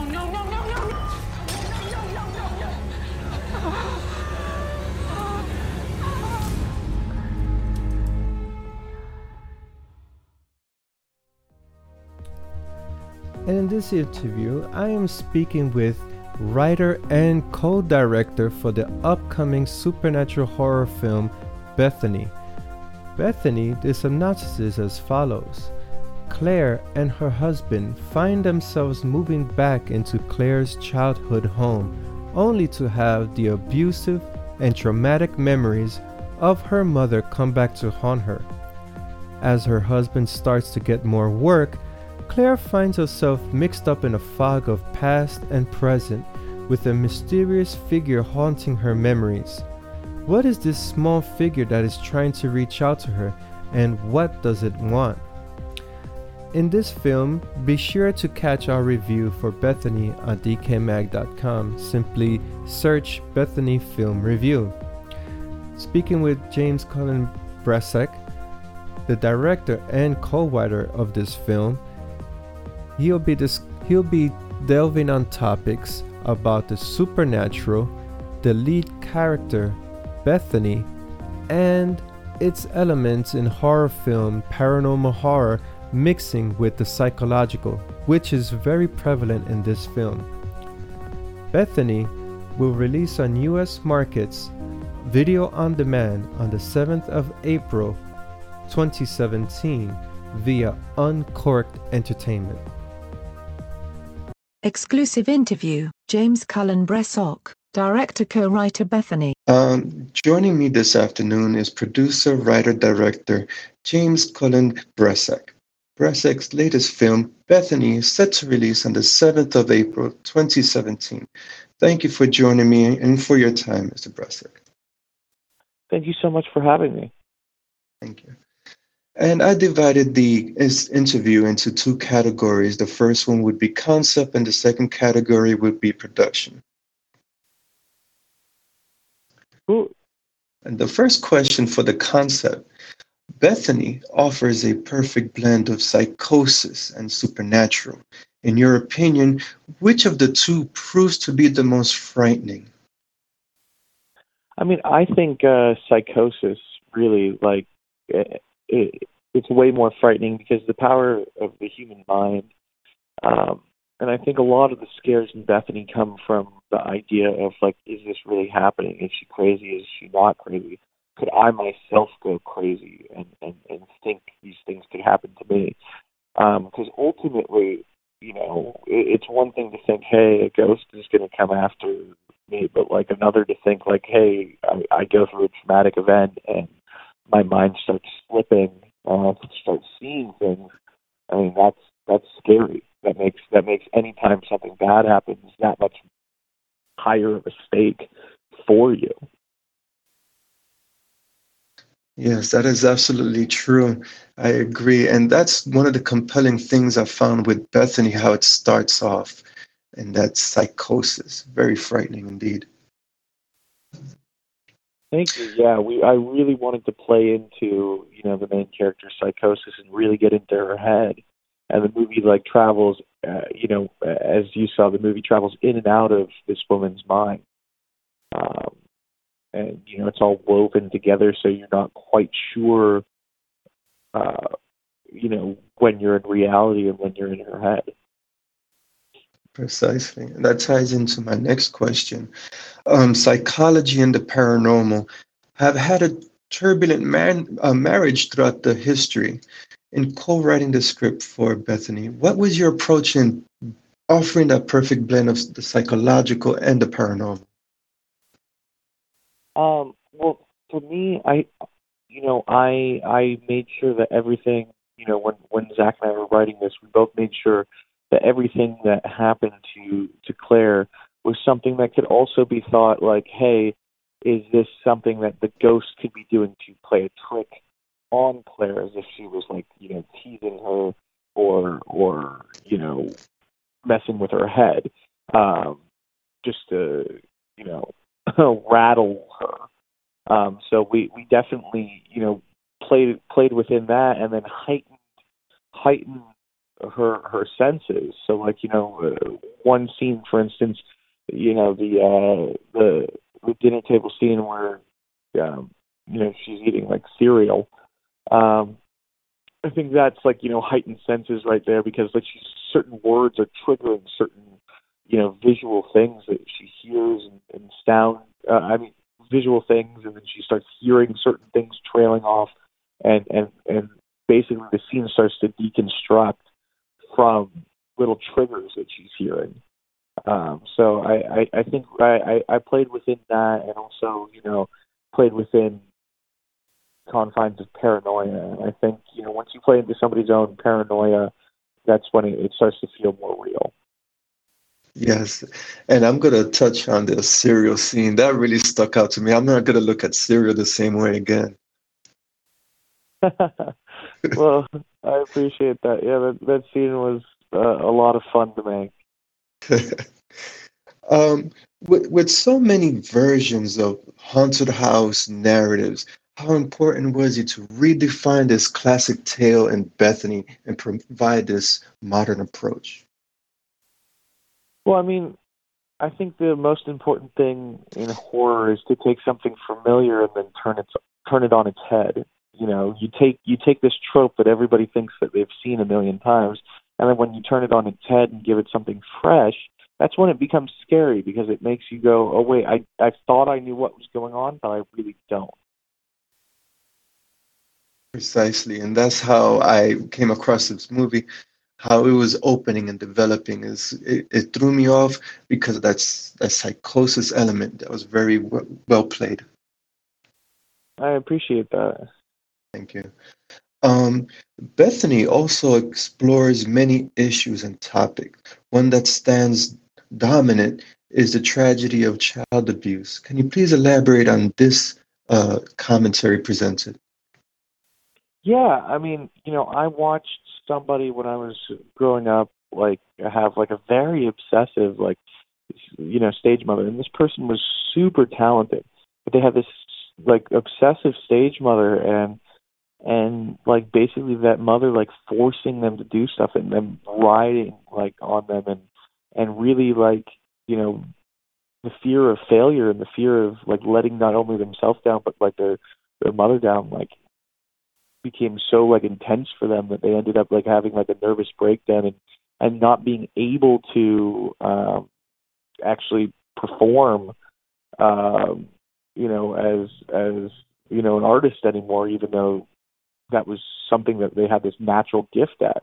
And so like after seeing that and seeing how that like deconstructed somebody's mind, I thought, you know, that's truly horrific. And, you know, I find a commonality and a common thread through a lot of things and a lot of people that I've met, and most people, I mean, a lot of people will say they had a good childhood, but most people, if you really dig deep, have some trauma from their childhood, and it's a soft spot for most people. You know, I'm talking a lot of people that like hide stuff like, you know, trauma from their childhood and carry that for the rest of their lives. And so we thought that was the most important, you know, cornerstone for this character. Right, right. I definitely agree. And just like the main protagonist, how she becomes triggered by certain words in real life, that also occurs. Yeah. And now I'm going to delve into the production part of the interview. And the first question, using childlike characters to convey horror imagery is interesting. Can you sum your experience working with actors and horror and bringing Bethany to life? I mean, Anna was amazing. She was super good to work with. She's super talented. And I mean, it was like having, I mean, she's obviously young, but it was like having like a little adult on set. So, you know, it was like working with any other actor. She was great to work with. Oh, thank you. And Bethany is serious in tonality. During filming, what scene in particular proved to be emotionally impactful with the cast? You know, the hospital scene was definitely a tough scene to shoot.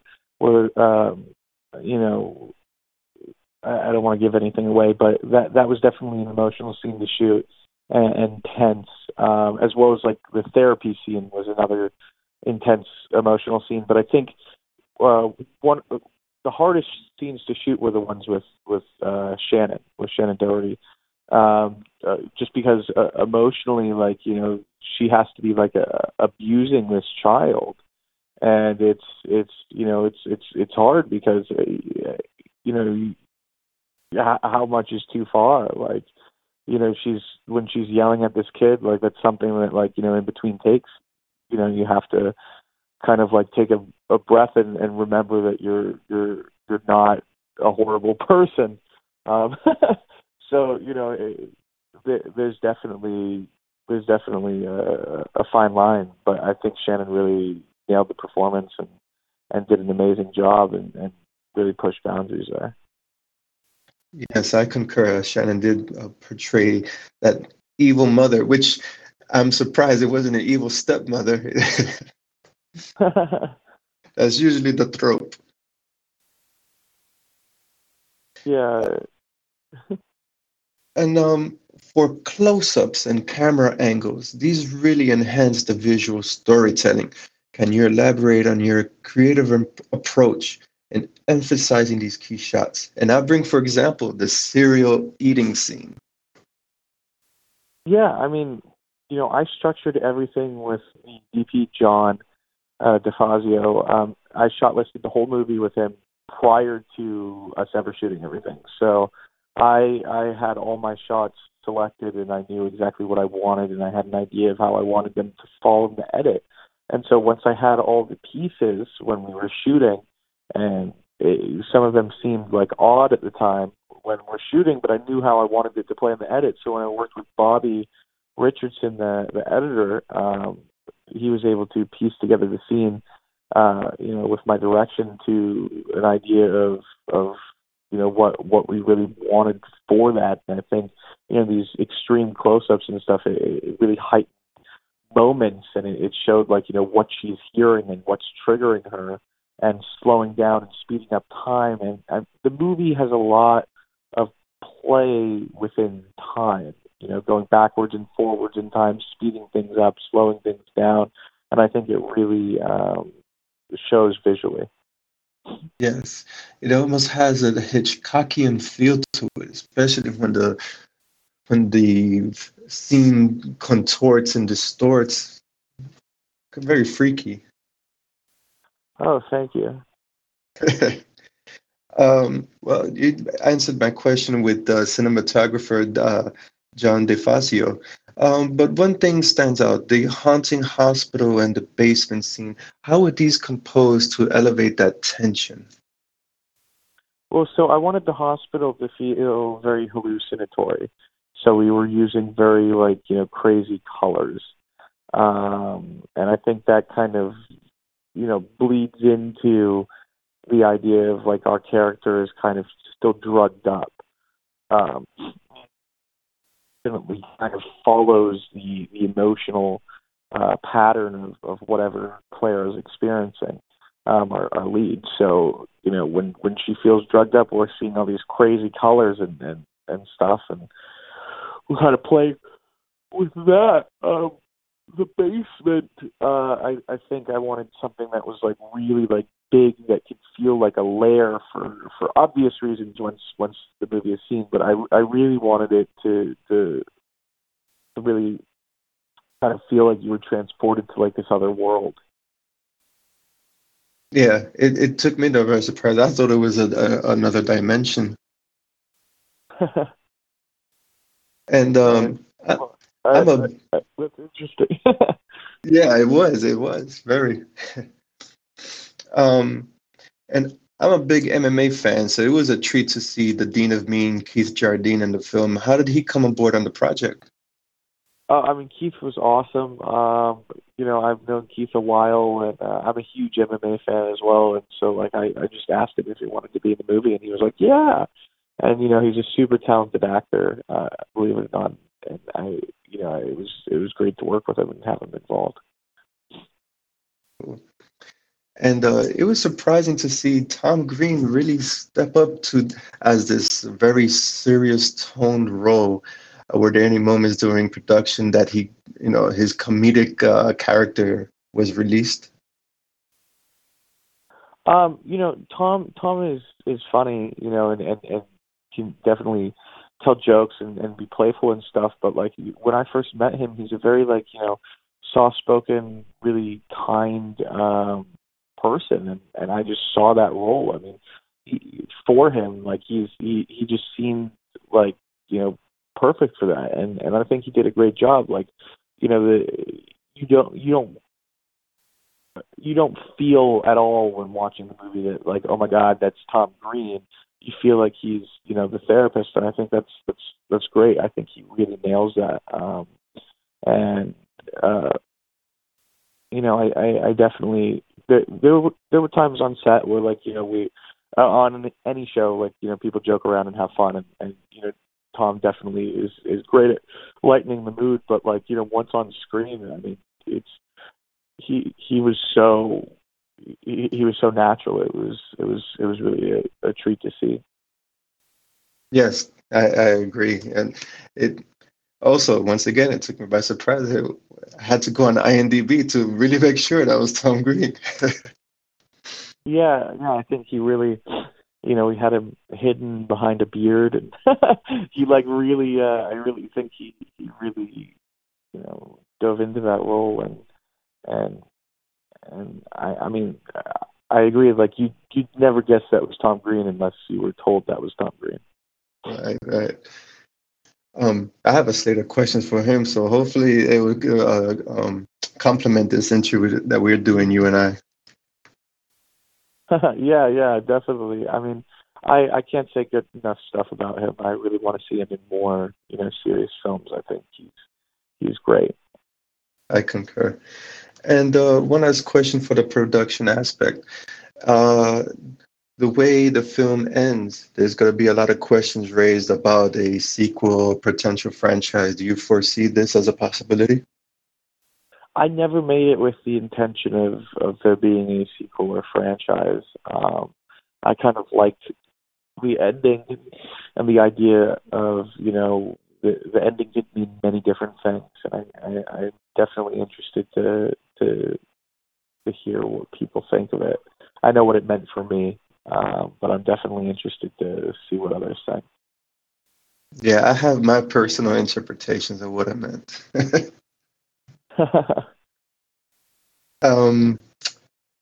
So the platform is open.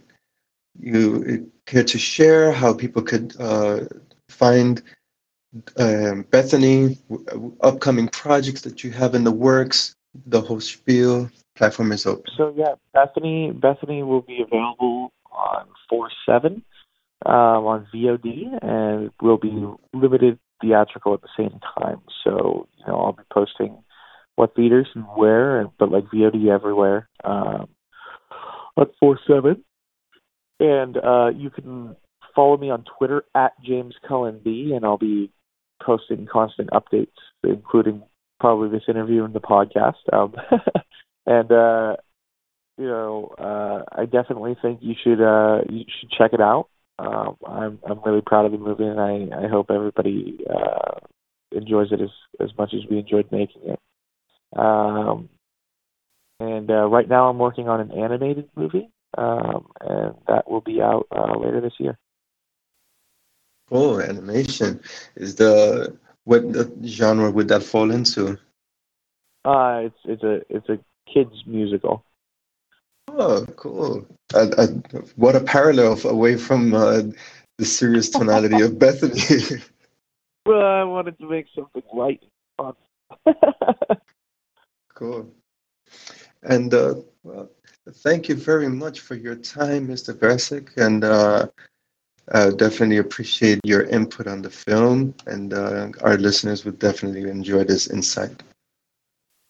Thank you so much for having me, and definitely I hope everybody enjoys the film and gives it a chance and likes it. Yes, as much as I enjoyed it myself, because it has a very good feel with the psychosis, the supernatural paranormal. Definitely elevates that genre into the next step with this innovative layer. I really appreciate that. We tried really hard to showcase that, and I definitely feel like it's one of those things where it'll either work for people or it won't. So I'm glad it at least worked for you. It works. It's a very good formula. I appreciate it. Thank you. And best of luck to you in the remainder of 2017 and beyond. And once again, thank you. You too. Thank you so much.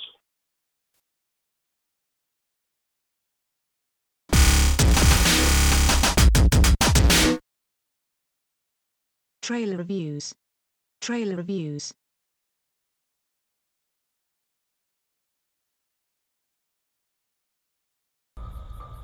Pack everything up and do it as quickly as possible. Just pack everything right now. It's gonna be okay.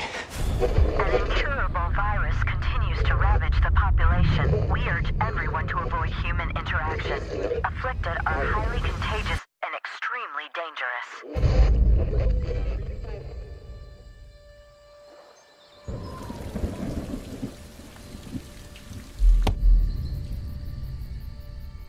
Hi there. How are you?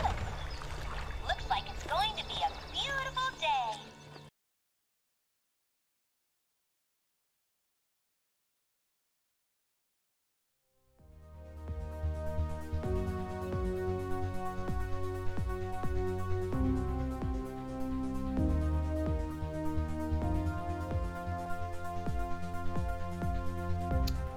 The trailer to Here Alone arrived with a lot of fanfare. Here Alone is an upcoming horror film, and according to IMDb.com, Here Alone will release on US markets on the 15th of April 2016. Well, I haven't seen no news for this yet on any video on demand sources, so I'm assuming that this would apply to film festival circuit. The synopsis to Here Alone reads as follows. A young woman struggles to survive on her own in the wake of a mysterious epidemic that has decimated society and forced her deep into the unforgiving wilderness. Here Alone is directed by Rod Blackhurst and is written by David Elbertoft. The film stars in the lead role Lucy Waters as Anne, Gina Piersanti as Olivia, Adam David Thompson as Chris, and Shane West as Jason. My opinion on the trailer is as follows. Here's my first impressions. Here Alone treks on the post-apocalyptic scenario, and instead of going the route of 28 days later, they're going the route of a more psychological approach. And based on the trailer, there are some very tense moments. Not only are you anticipating an attack of the infected, but also you're anticipating the next move of the person that you meet on the road. Because as we all know, the most frightening thing of a post-apocalyptic scenario are not the infected or the zombies, it's the people. Because people start acting crazy and kill you for your supplies. So in Here Alone, we have a strong female lead, which is a plus. A post-apocalyptic scenario with the infected, which is another plus, because that's one of my personal pleasures, these post-apocalyptic infection zombie films. And the tense moments, you have psychological approach with low-key, I would say violence. Let's use that word for you. The violence is low-key, but the psychological approach is predominant. And Here Alone won awards in this film festival run. At the Tallgrass International Film Festival, Here Alone won the Golden Strands for Outstanding Female Performer, Lucy Walters. It also won an award at the Tribeca Film Festival in 2016, the Audience Award for Narrative. The winners were David Elbertoft, Noah Lang, and Rod Blackhurst. In need, Stacy, have you seen the trailer for Here Alone? Guilty as charged? No, I haven't. I know I keep saying that at every podcast, but sometimes I don't have the time to see it. I have not seen the trailer either. Oh, shame on you guys. Shame. But you explained it very well. I mean, zombie apocalyptic world sounds familiar. It's like played by the book already. Yeah, but no, that's true. Yeah, that is very true. But here we have a different scenario. You have a female lead. You have more psychological approach. That changes the whole chemistry. It's still a zombie movie. What do you say, Stacy? Is this still a zombie movie? Yes. Wow. You guys are a tough audience here. Well, no, it's not that. It's just like, I mean, that's what it is, a zombie movie. But its approach to zombies may be different, as you discussed, but it's still a zombie movie. I mean, heck, if there's zombies, there's zombies. Fast zombies, slow zombies, jumping zombies, they're still zombies. No, but there's a difference between zombies and infected. Remember, it's a totally different world. Heck, so was Santa Clarita Diet, but she still was a zombie.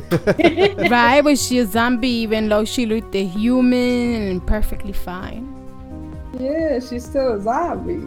And you put it in the category it's in, and then you branch off from that, You branch off. Still a zombie. She says if it's orange and it tastes like an orange, it's an orange. It's an orange. It's not an apple. It's an orange. It's an orange. Mm-hmm. But if you guys realize, a lot of the production for zombie infected films, they're changing the formula now to make it more interesting. Interesting? Wow. More zombies? No, because look, 28 days later, they changed the zombies to infected. Now they run. And now you have more dramas that see zombies as not just eating brains, but they have a human personality. Like the girl with all the gifts and Santa Clarita Diet. They're making zombies more human now. Ah, that's such a terrible thing to waste. Wow. Zombies ain't supposed to be human. They're supposed to be scary looking. They're supposed to be dead. Exactly. Well, they keep changing the formula. They gotta keep it fresh. Fresh? No, you gotta keep it fresh. It's supposed to be rotten. Zombies are rotten. Okay. Zombies are rotten. They ain't fresh. All right, rotten skin, decaying skin, rotten teeth, rotten everything. The only fresh thing about it is eating fresh brains. That is true. That is true. But definitely, here alone, definitely, I want to keep my eyes out for this film because it looks very interesting. It basically is a one woman's journey through the post-apocalyptic world, you know, and coming across, you know, not only to defend herself against infected, but there's some very shady people out there. Even in today's society, there's shady people, but you know, when the zombie apocalypse hits, there's gonna be more shady people out there.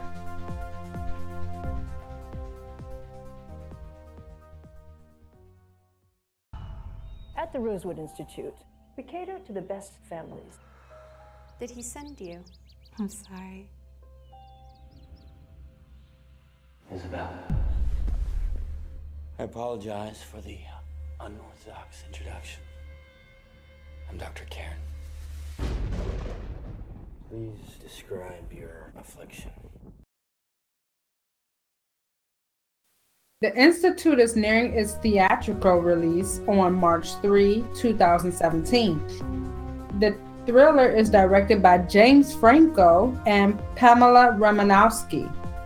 Written by Adam Rager and Matt Rager. Produced by Momentum Pictures. The cast stars James Franco, Pamela Anderson, Topher Grace, and Joshua Duhamel. The synopsis. In 19th century Baltimore, a girl stricken with grief from her parents' untimely death voluntarily checks herself into the Rosewood Institute and is subjected to bizarre and increasingly violent pseudo-scientific experiments in personality modification, brainwashing, and mind control. She must escape the clutches of Rosewood and exact her revenge. The Institute is said to be based on real events. The trailer is dark, psychological thriller, a woman seeking help from an institute that turns out to be not so good, not a good place. As the trailer depicts, the staff of the institute are hyped on bizarre and perverse methods of treatment. Indeed, Ken, have you guys seen the trailer? What do you think? I have not seen the trailer, but to me sounds a little bit like a cure for wellness. You're funny. How am I funny? It has to do more or less with the same thing. An institution where a person goes and tries to escape because they're being tortured. Yeah, you're right. You're right. You're absolutely right on that point. But I'm gonna blow you guys' minds right now. You know what the Institute reminds me of? It reminds me of the MK Ultra science projects that the United States government conducted on US citizens. These were real experiments. Sometimes, you see, this was the rumor. Sometimes people would be kidnapped and they would be influenced with narcotics, with mind-altering drugs, experiments. They wanted to see if they could tap into the human psyche. MK Ultra program that was discontinued, I believe, in the late 60s. But there's speculation that these experiments continue to this day, and against people's will. So I guess they're kidnapping people again and doing these experiments. That's the scary part. And you could even go deeper and say that the music industry and the film industry is nothing but mind control programming for the masses, because you have secret symbolisms, you have actors acting like they're insane or going into special treatment for their quote unquote nervous breakdowns, which in turn they are being taken to an institute just like how it's described in the synopsis, so they could undergo mind control techniques. Boom, mind blown. What do you guys think about that? Boom, mind blown. I'm sorry I had to. She had to. Boom, mind blown. It was there. I'm sorry. The opportunity. You open it up. Well, what do you think about that though?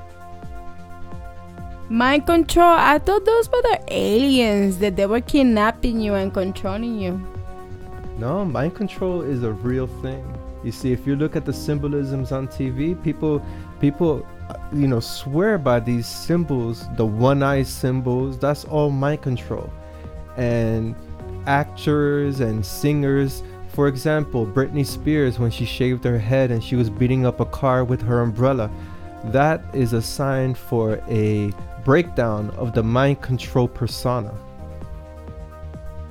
Oh, so no wonder some of these actors and actresses be acting crazy at times. Exactly. And then they take them to an institute. Look, you see, the name of the movie is called Institute, and everything in the synopsis is what they go through. That's scary. Yeah, that is scary. Oh yeah, you see, I keep my mind open to things because things are not always black and white. So when you see these reports on TV, like for example Kanye West, all of a sudden he is visiting Trump, and then the next day they take him into an insane asylum because he has a nervous breakdown. You look at that and you say, whatever, you turn the page of your newspaper. But when you start to realize, say, wait a second, why are these things happening? Why are these, And then you also go into the fact of sacrifices, how they become famous. They have to sacrifice a loved one, and it goes deeper from there. Yeah, but let's not get into it. That's not a topic for us to talk about right now. Why are you blowing up my balloon here? I'm not blowing your balloon. We are DecayMag, and we are supposed to be discussing horror, thriller, sci-fi movie, not mind control. So move it along. Oh no, don't you tell me to move it along. What is up with you? I'm gonna mind control you. No, you the one being mind control. Move it along. Stacey, any closing thoughts on this film, The Institute? Mind blown. To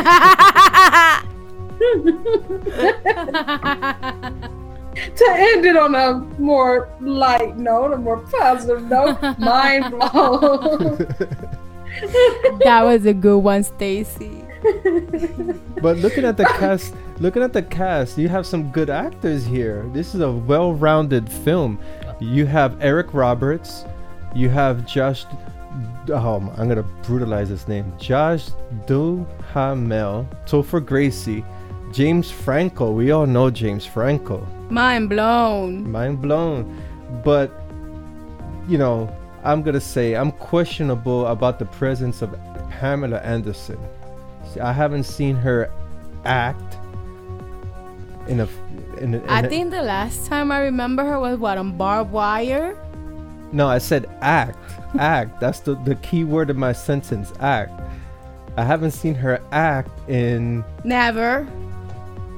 Wow. Honestly, I think out of all these people, all I'm really familiar with is James Franco and Josh Duhamel. The other names don't really ring a bell, unless I've seen movies with them and I just, but they don't really ring a bell. Topher Gracie, he was in That 70s Show. He was also in Spider-Man 3, and he was also in the film Predators. Okay, all right, yeah. Well, I haven't seen That 70s Show, but I've seen Spider-Man 3. Yeah. So. Eric Roberts, Julia Roberts' brother. Oh, I know him. Now that I see, yes, I know Eric Roberts. Yes. Yeah. See? So, this looks like to be a good movie. Mind blown. Mind blown.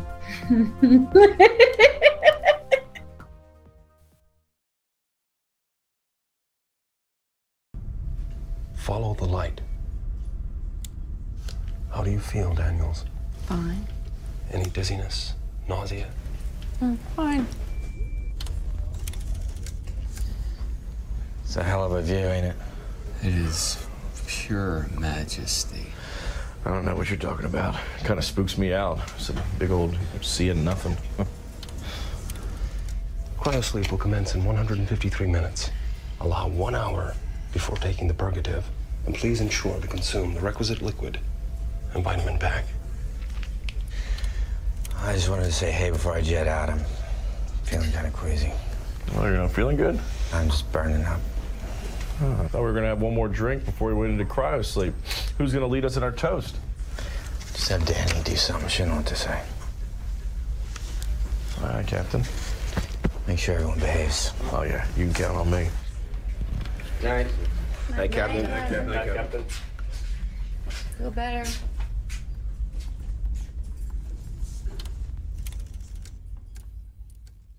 he gone?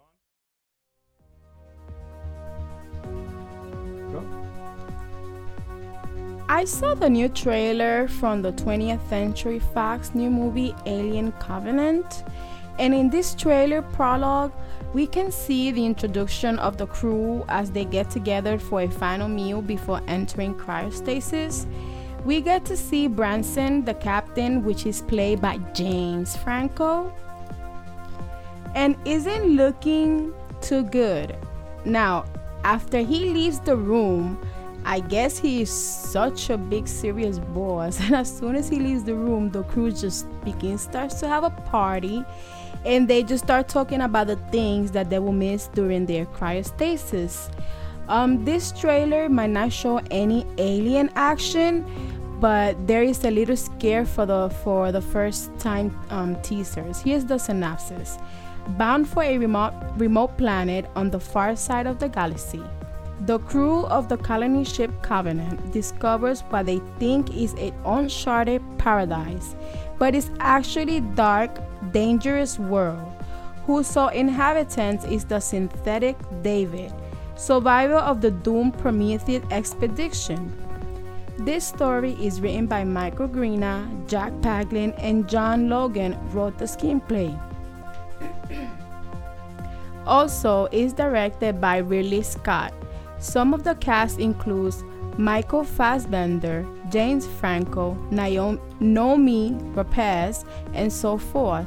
It will be released in theaters on May 19, 2017. Do you guys think this movie is going to tie it up and explain a little bit more about the Prometheus movie? Let's see. I'm gonna ask Stacy this question. Have you seen Prometheus? No, I have not. Oh my gosh. We're gonna have to. Yes, I know. We're gonna have to tie you to a chair, force you to watch these films. But yes, definitely. Let me tell you, before I get into the Alien Covenant, but actually it's not a trailer. It's a 4-minute video of The Last Supper. That's what it's called. And before I get into that, James Franco is a busy guy. Looking at his IMDb page, he has over 10 projects that he's worked on for 2017. Where does he have the time to breathe? Oh my gosh. He likes money. Hey. Yes, but not only Hey, that. there is no. There is what? There is no breathing in Hollywood. That is true. Not for his ass. No. Man, look at this. Wow. You delivered. You on the road today, Neith. Oh my gosh. You're on the road. Your ass don't breathe. No, but he throws air. He throws air. So he breathes out. Waiting to exhale. Okay, moving along. No. Wow. Moving along. Wow. I'm sorry.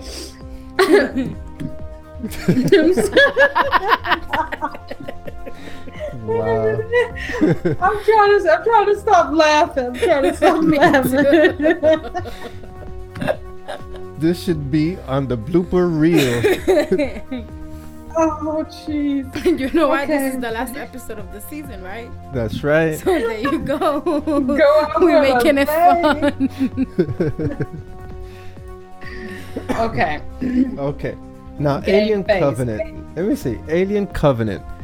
I did not like, in my opinion, I think Prometheus shouldn't have been made. First of all, Aliens was a film that is so almost perfect in itself. You don't need a prologue. You don't need a prequel to explain about the incidents that happened on the ship. So with Aliens 1 and Aliens 2, that was enough. But the franchise just went, into dumbness. You have Aliens 3, Aliens 4, this and that is going on. Things didn't make sense anymore, and the spirit of the alien character started to deteriorate, and he wasn't scary anymore. Then you had Alien versus Predator. The nonsense continues with Prometheus. So now they have Alien Covenant. It visually, of course, the visuals look nice. From this segment called The Last Supper, the setting was nice, the acting was good. You have all these top name Hollywood actors in this film. You don't really need that, you don't need this. You don't need this at all. But I guess Ridley Scott, he wants to keep this franchise growing. He wants to make money off of this franchise, in my opinion. Well, the fact that Sigourney Weaver has nothing to do in this one. No, because it's a prequel. It's going back, explaining about the alien race. Okay. There's two alien races. The one that created humans. The Anunnakis? Exactly. See, that's another mind blown right here. Because the aliens that created the alien species, the creatures, were created by a higher power. They wanted to create this species as a weapon, I guess. And they resemble what we consider to be the Anunnakis, the aliens that came to Earth and enslaved mankind to build these elaborate pyramids and to mine stuff out of the earth to power their ships. Mind blown. Still blown. Boom. Mind blown.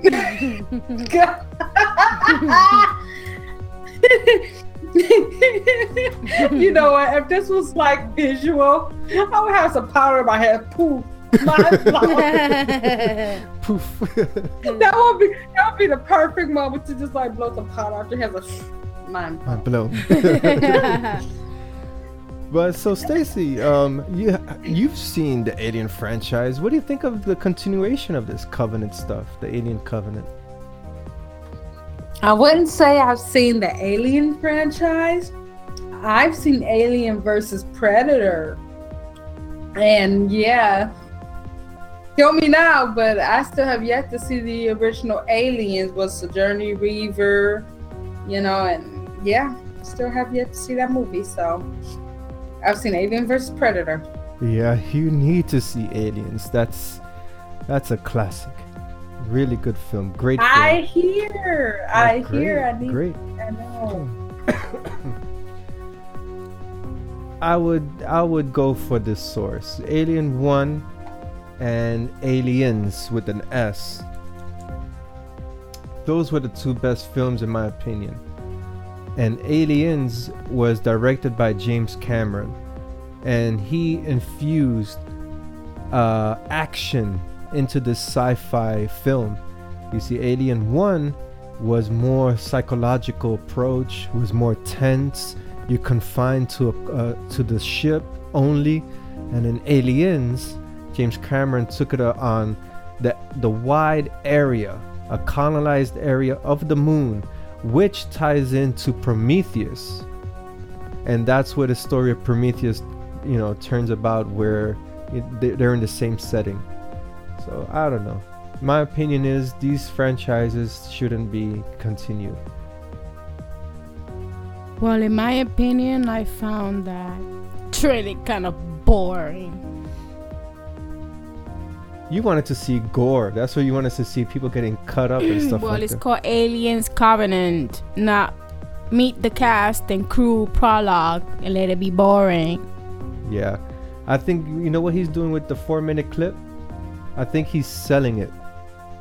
I think he's trying to gain interest. Trying to sell it, because that didn't give me no interest. What? To look at James Franco with a blanket over his head looking all sick, like, oh. And then he might be such a bad captain that all his staff leaves. Where as soon as he leaves, they start partying. What kind of prologue is that? I don't know. Hey, there's an introduction to the characters, I guess. Yeah. Well, that's telling me that James Franco is a bad captain. Or he's a strict captain. Mm-hmm. Right, he's a strict captain. And then you have the comedy relief.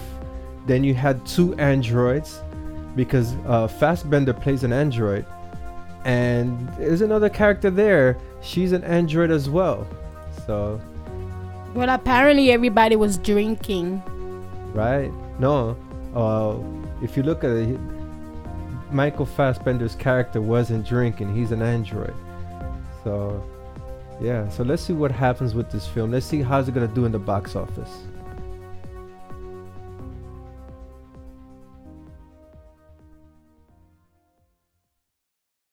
Deviant Behavior. Deviant Behavior is a horror film directed by Jacob Grimm. The script written by Sal Hernandez. The cast stars Mario Aguilar, Patrick Shabera, Sergio Contreras, and Bonnie Ann Coronado. Produced by STX Media. There is no official release date yet, but it will release soon. Stay tuned for updates. The synopsis. A slasher thriller centering around Charlie Reese, a sleazy private detective who discovers a world of murder, torture, and depravity. Deviant Behavior is a little hard to read, but it looks like a dark horror suspense thriller. It looks like some bondage and torture. It looks like a crime story. It also looks like it develops a little slowly. In any case, the trailer is very suspenseful and intriguing. Anid, Ken, have you guys seen the trailer, and what do you think? No, I have not seen the trailer for Deviant Behavior. I was waiting for your presentation to get a feel for it. I always look forward to your presentation, so it gives me a feel of how, and then I'll go watch the trailer.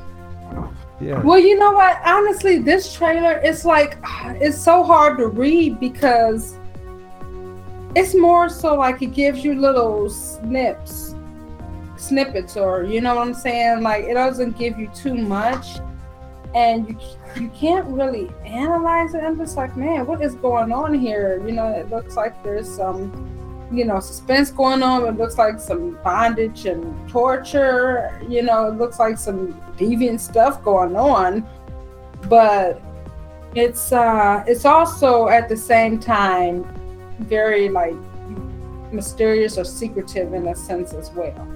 I guess the trailer did a good job of getting the audience attention by not revealing too much. Yes, it definitely did. And like I said, one thing that how the trailer played, kind of looks like it develops a little slowly as well, because the trailer was also a little slow, but at the same time, like, you know, very intense. Well, being that it has a torture and bondage, I find that that's the new theme now for horror films, is this torture and bondage stuff.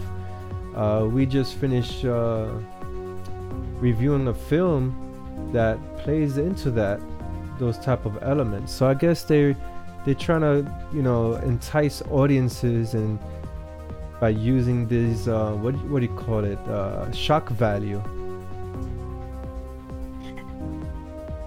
And also, not really nothing wrong with torture and bondage if it's done correctly. You know, I'm more like, I like the films that has substance, you know, has meaning.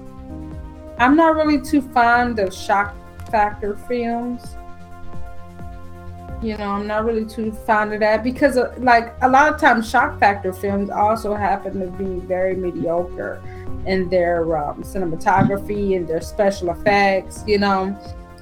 And you're sitting there like, oh, this film had potential if only it wasn't so darn cheesy.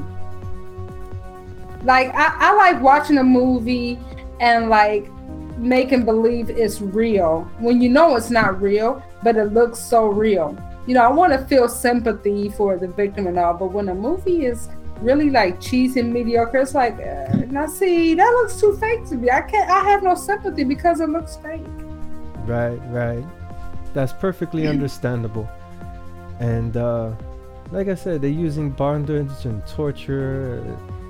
It's kind of played out. And yeah, I mean, it works when it works. Like you said, it looks fake and stuff like that. But when you see it too much, yeah, it becomes, you become numb to these scenes, and it just doesn't have impact anymore.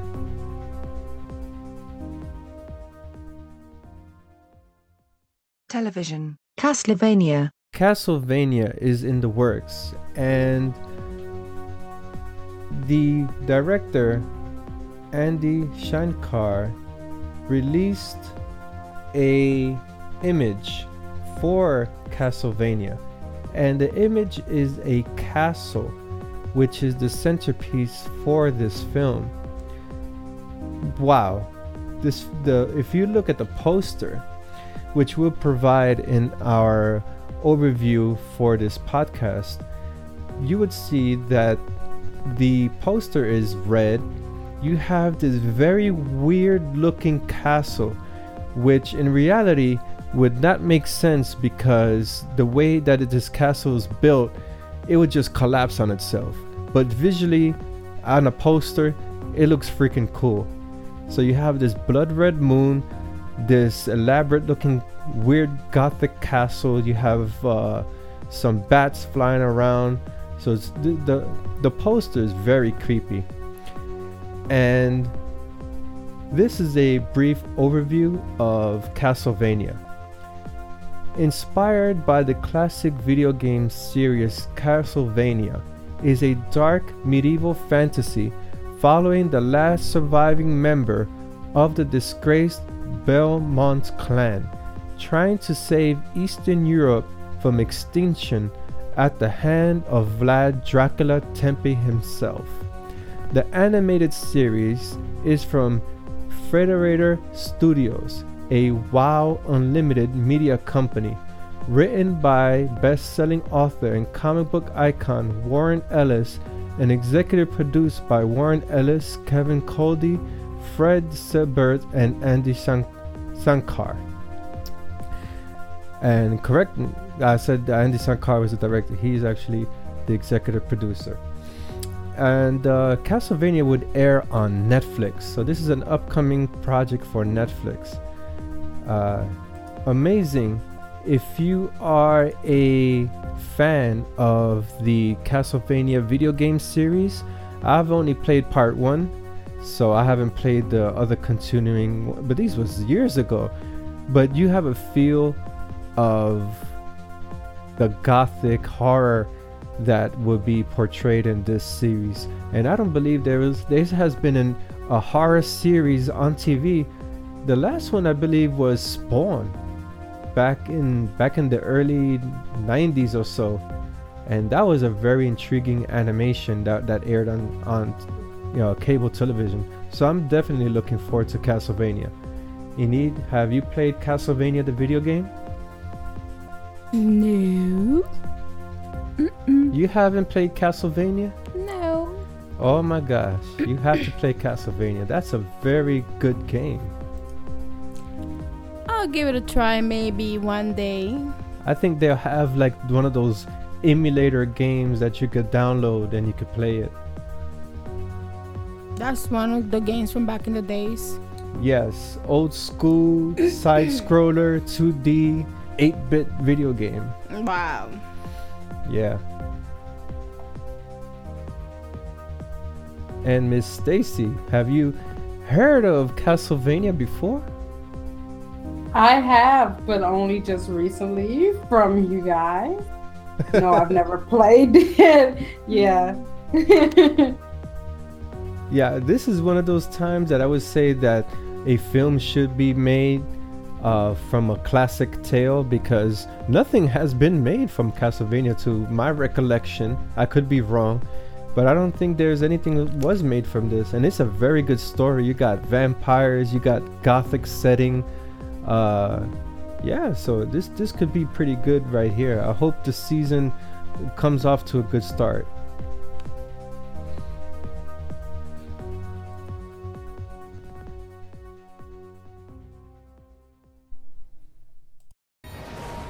So what would I call you if I was so inclined?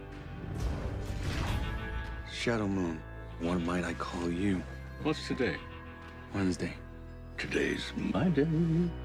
I could use a fellow like you. You're my man now. You know who he is? Who he really is? He does not know our world. I'm easing him in.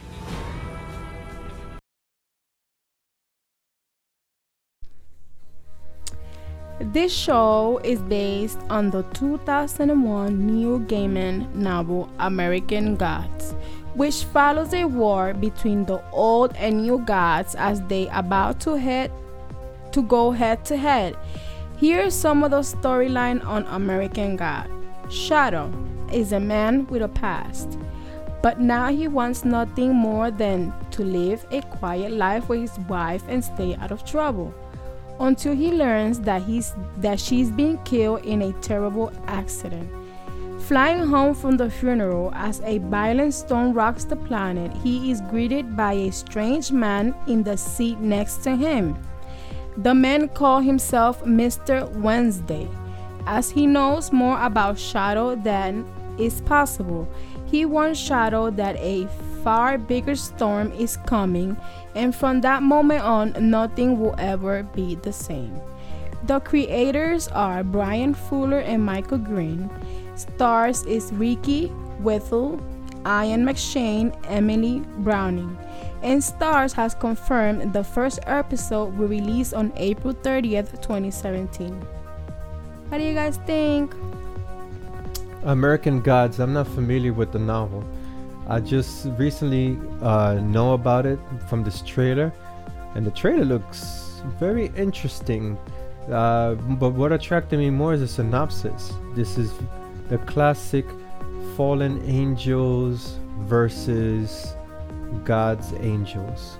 We've seen this before in other films, but this is a modern take. And mind you, this American Gods is entering an arena that, if you notice, there's more supernatural horror themed shows on TV now. You have Outcast, you have The Exorcist, you have American Gods now, and there's another one on the top of my head, I don't remember, but it's Preacher, there it goes. So more supernatural horror is coming on TV now. I wonder why. Yes, Stacy. Mind blown. Your turn. Mine definitely blown, but no, I don't know anything about this either. But have you noticed there's more supernatural stuff on TV now? Yeah, I do. I guess supernatural is okay if done right. You know, I mean, that goes for anything, but I mean, I don't know. It takes a really good supernatural film to really get me, and not too many do. I think the last supernatural film, actually, it was quite a few. Let's see, there was Sinister. There was what was it? The Shelter. I watched that recent. The Shelter. The Faith of Anna Waters. I think the Faith of Anna Waters, but it's very rare that a supernatural film will catch my attention, honestly, or TV show. As you know, TV shows alone don't really capture my attention that much, so I'm really picky. Yeah, I think our DVR is filled with shows that I haven't watched. Definitely. Yeah, it's taking up space on the DVR, and Enid is getting upset because she cannot record her soaps. You are funny. Let me guess, Enid. Let me guess.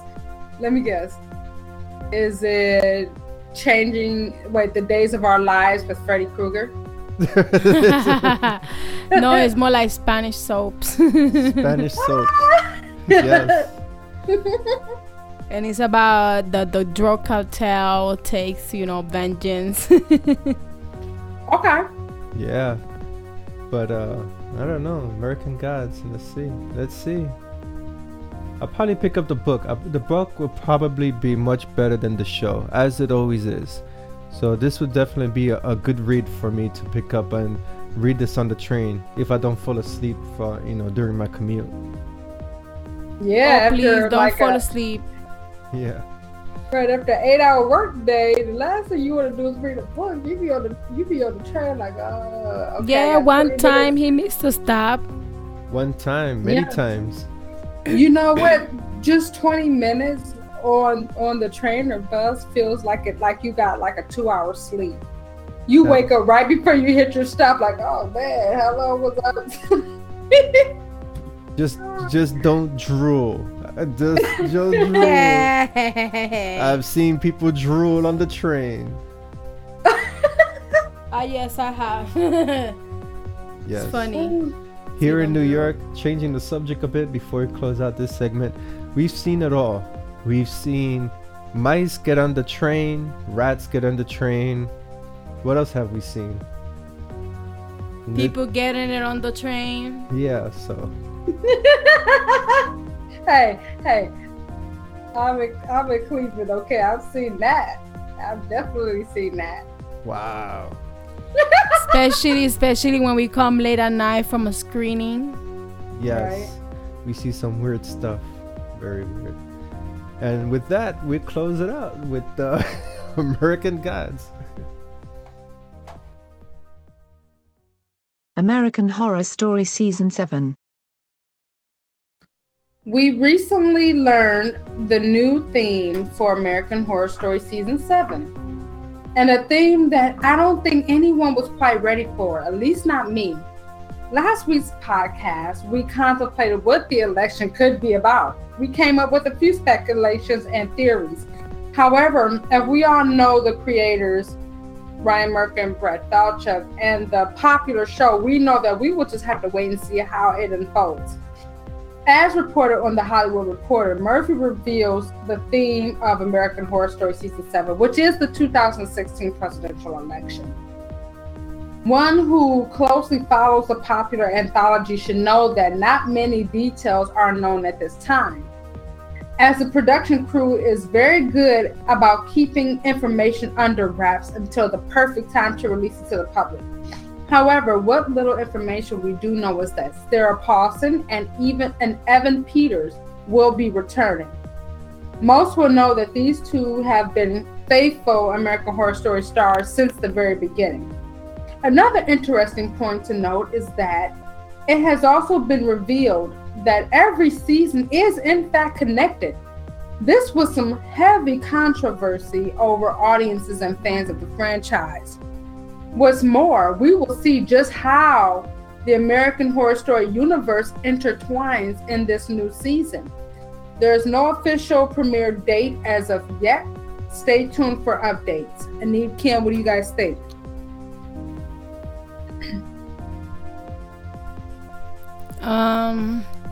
Precedents. I think American Horror Story is done after this. I think the ratings are definitely gonna go down. I think an apocalyptic world, how Stacy been suggesting on this time, would have kind of like increased the ratings, because the last season that I saw, I didn't even finish watching it. After like the third or fourth episode, it just all went down to hill for me, and I was not interested in catching up with it. Now, about precedents, no. We went enough with this presidential election. We definitely didn't need anything to remind us of what we went through. I agree. The presidential election was a joke. It was fixed. And it was just a sham for the American people. You have very good candidates that were kicked out, forced out by their party. Then you have a reality-based candidate winning the election, and you had all these secret emails that were released by anonymous hackers, not the group, but I'm specifying not the group Anonymous, but an anonymous group of hackers releasing these. And now we're projecting Russia as our enemy for no apparent reason. So, this election was a big joke. And for American Horror Story to use that as a backdrop story, shame on them. There's so many other things that they could have used. The apocalypse, for one, Stacy, that's a very great idea. And I have to agree with the need. I think American Horror Story this is it for them. And if they don't pull something out of the hat, I don't see this franchise continuing. I definitely agree. I mean, I feel like the apocalypse would have been such a great theme. I mean, not just because I'm addicted to the apocalypse, but because, for American Horror Story, for the show that it used to be, I felt like it tied right in or fit right in. Now, as far as this whole little connection goes, I don't know if that would have but I felt like that theme alone would have been what that show was all about. Now, when they came to Roanoke, I'm just like, I'm literally like, what is this? Like, you got all this mockumentary crap going on. I'm feeling like I'm watching a soap opera or something. That's what I'm feeling like. I'm watching some kind of soap opera. And I feel like, the same could potentially happen with the election, especially when they mentioned that it's like, it's going to be what we went through with the election. Like, what do you mean what we went through with the election? We lost. That's what America went through. We lost. So what I'm picturing in my head is that this next season is going to be about, about loss, about tragedy, about depression. And I was like, no, that is not going to be a good season if it heads down that route. Yeah, I agree. This is it for, and they use that marketing campaign for Roanoke, making it all a mystery. What's the theme going to be, and all these question marks, and then all of a sudden you have Roanoke, supernatural reality-based mockumentary. I kind of liked it, and it's because I have guilty pleasure of watching these supernatural shows like Ghost Adventures and some of these other shows that are reality-based that accounts for the paranormal. So that's probably why I enjoyed last season's American Horror Story. But I am definitely not looking forward to this presidential election theme. It sounds corny. It is corny. Why would I want to see precedents if I already had enough of that for the month of November? Then you're October. still going through it, and we still going to march, and we're still going through it. It's gonna Something that it continue. should have stopped already. And it's gonna continue for the whole 4 years. It's gonna continue. But anyway, Not only that, but why do we want to be reminded? You know, like a lot of people want to just mentally get away from this presidential crap. You know what I'm saying? They want to get away from it. You turn on Facebook, Twitter, anything, and probably 80% of your feed, your news feed, is presidential crap. What, President Trump has said, or what he's done, or whatever. What tweets he's tweeting. That's like 80% of the news feed now. A lot of us want to get away from that crap. Turn that crap off. It's true. And it's all of this is perpetrated by the media. And that's one thing I gotta agree with Trump. Fake news. And news is fake. And news in general are what puts them on the air is ratings. Just like any other TV show, the news channels depend on ratings to move forward. So that way, they could keep in business and they could keep their sponsors. They need ratings. So they gotta keep fueling this presidential problems and all of this stuff and keep their focus on the president for ratings. So that I agree. Fake news. Fake news does not belong on American Horror Story. Now, unless they have a concept that involves aliens, just like in the movie They Live, that the aliens were controlling everything, or they could have some type of demonic stuff going on, which, that's another conspiracy thought, that we have devil worshippers in government. That is creepy. That could work. But let's just see how they're gonna take this presidential thing on American Horror Story. That's my take. Blown. Mind blown. Wow, mind blown. Mind blown.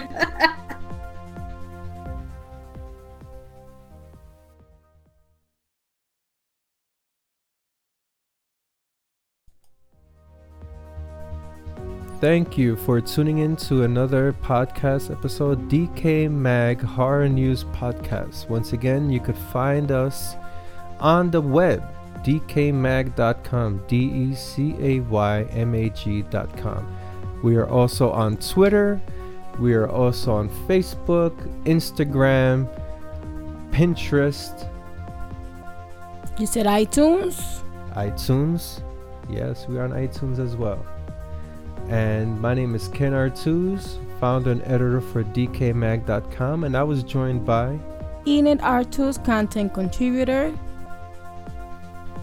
Stacy Cox, staff correspondent. And this concludes, this is the final episode for season 3. Be sure to stop by. We're going to take 1 week off, and then we're going to come back for season 4 with some brand new fresh content. And be sure to visit our site. We have some interviews, we have reviews on upcoming films, we have news, and your support is greatly appreciated. If you stop by our site, if you download our podcast on Stitcher and on iTunes, we're on Podbean, Google Music, we're pretty much everywhere. So download our podcast, visit our site, like us on all social networks. Your support and that way is greatly appreciated. Thank you. Thank you for supporting us.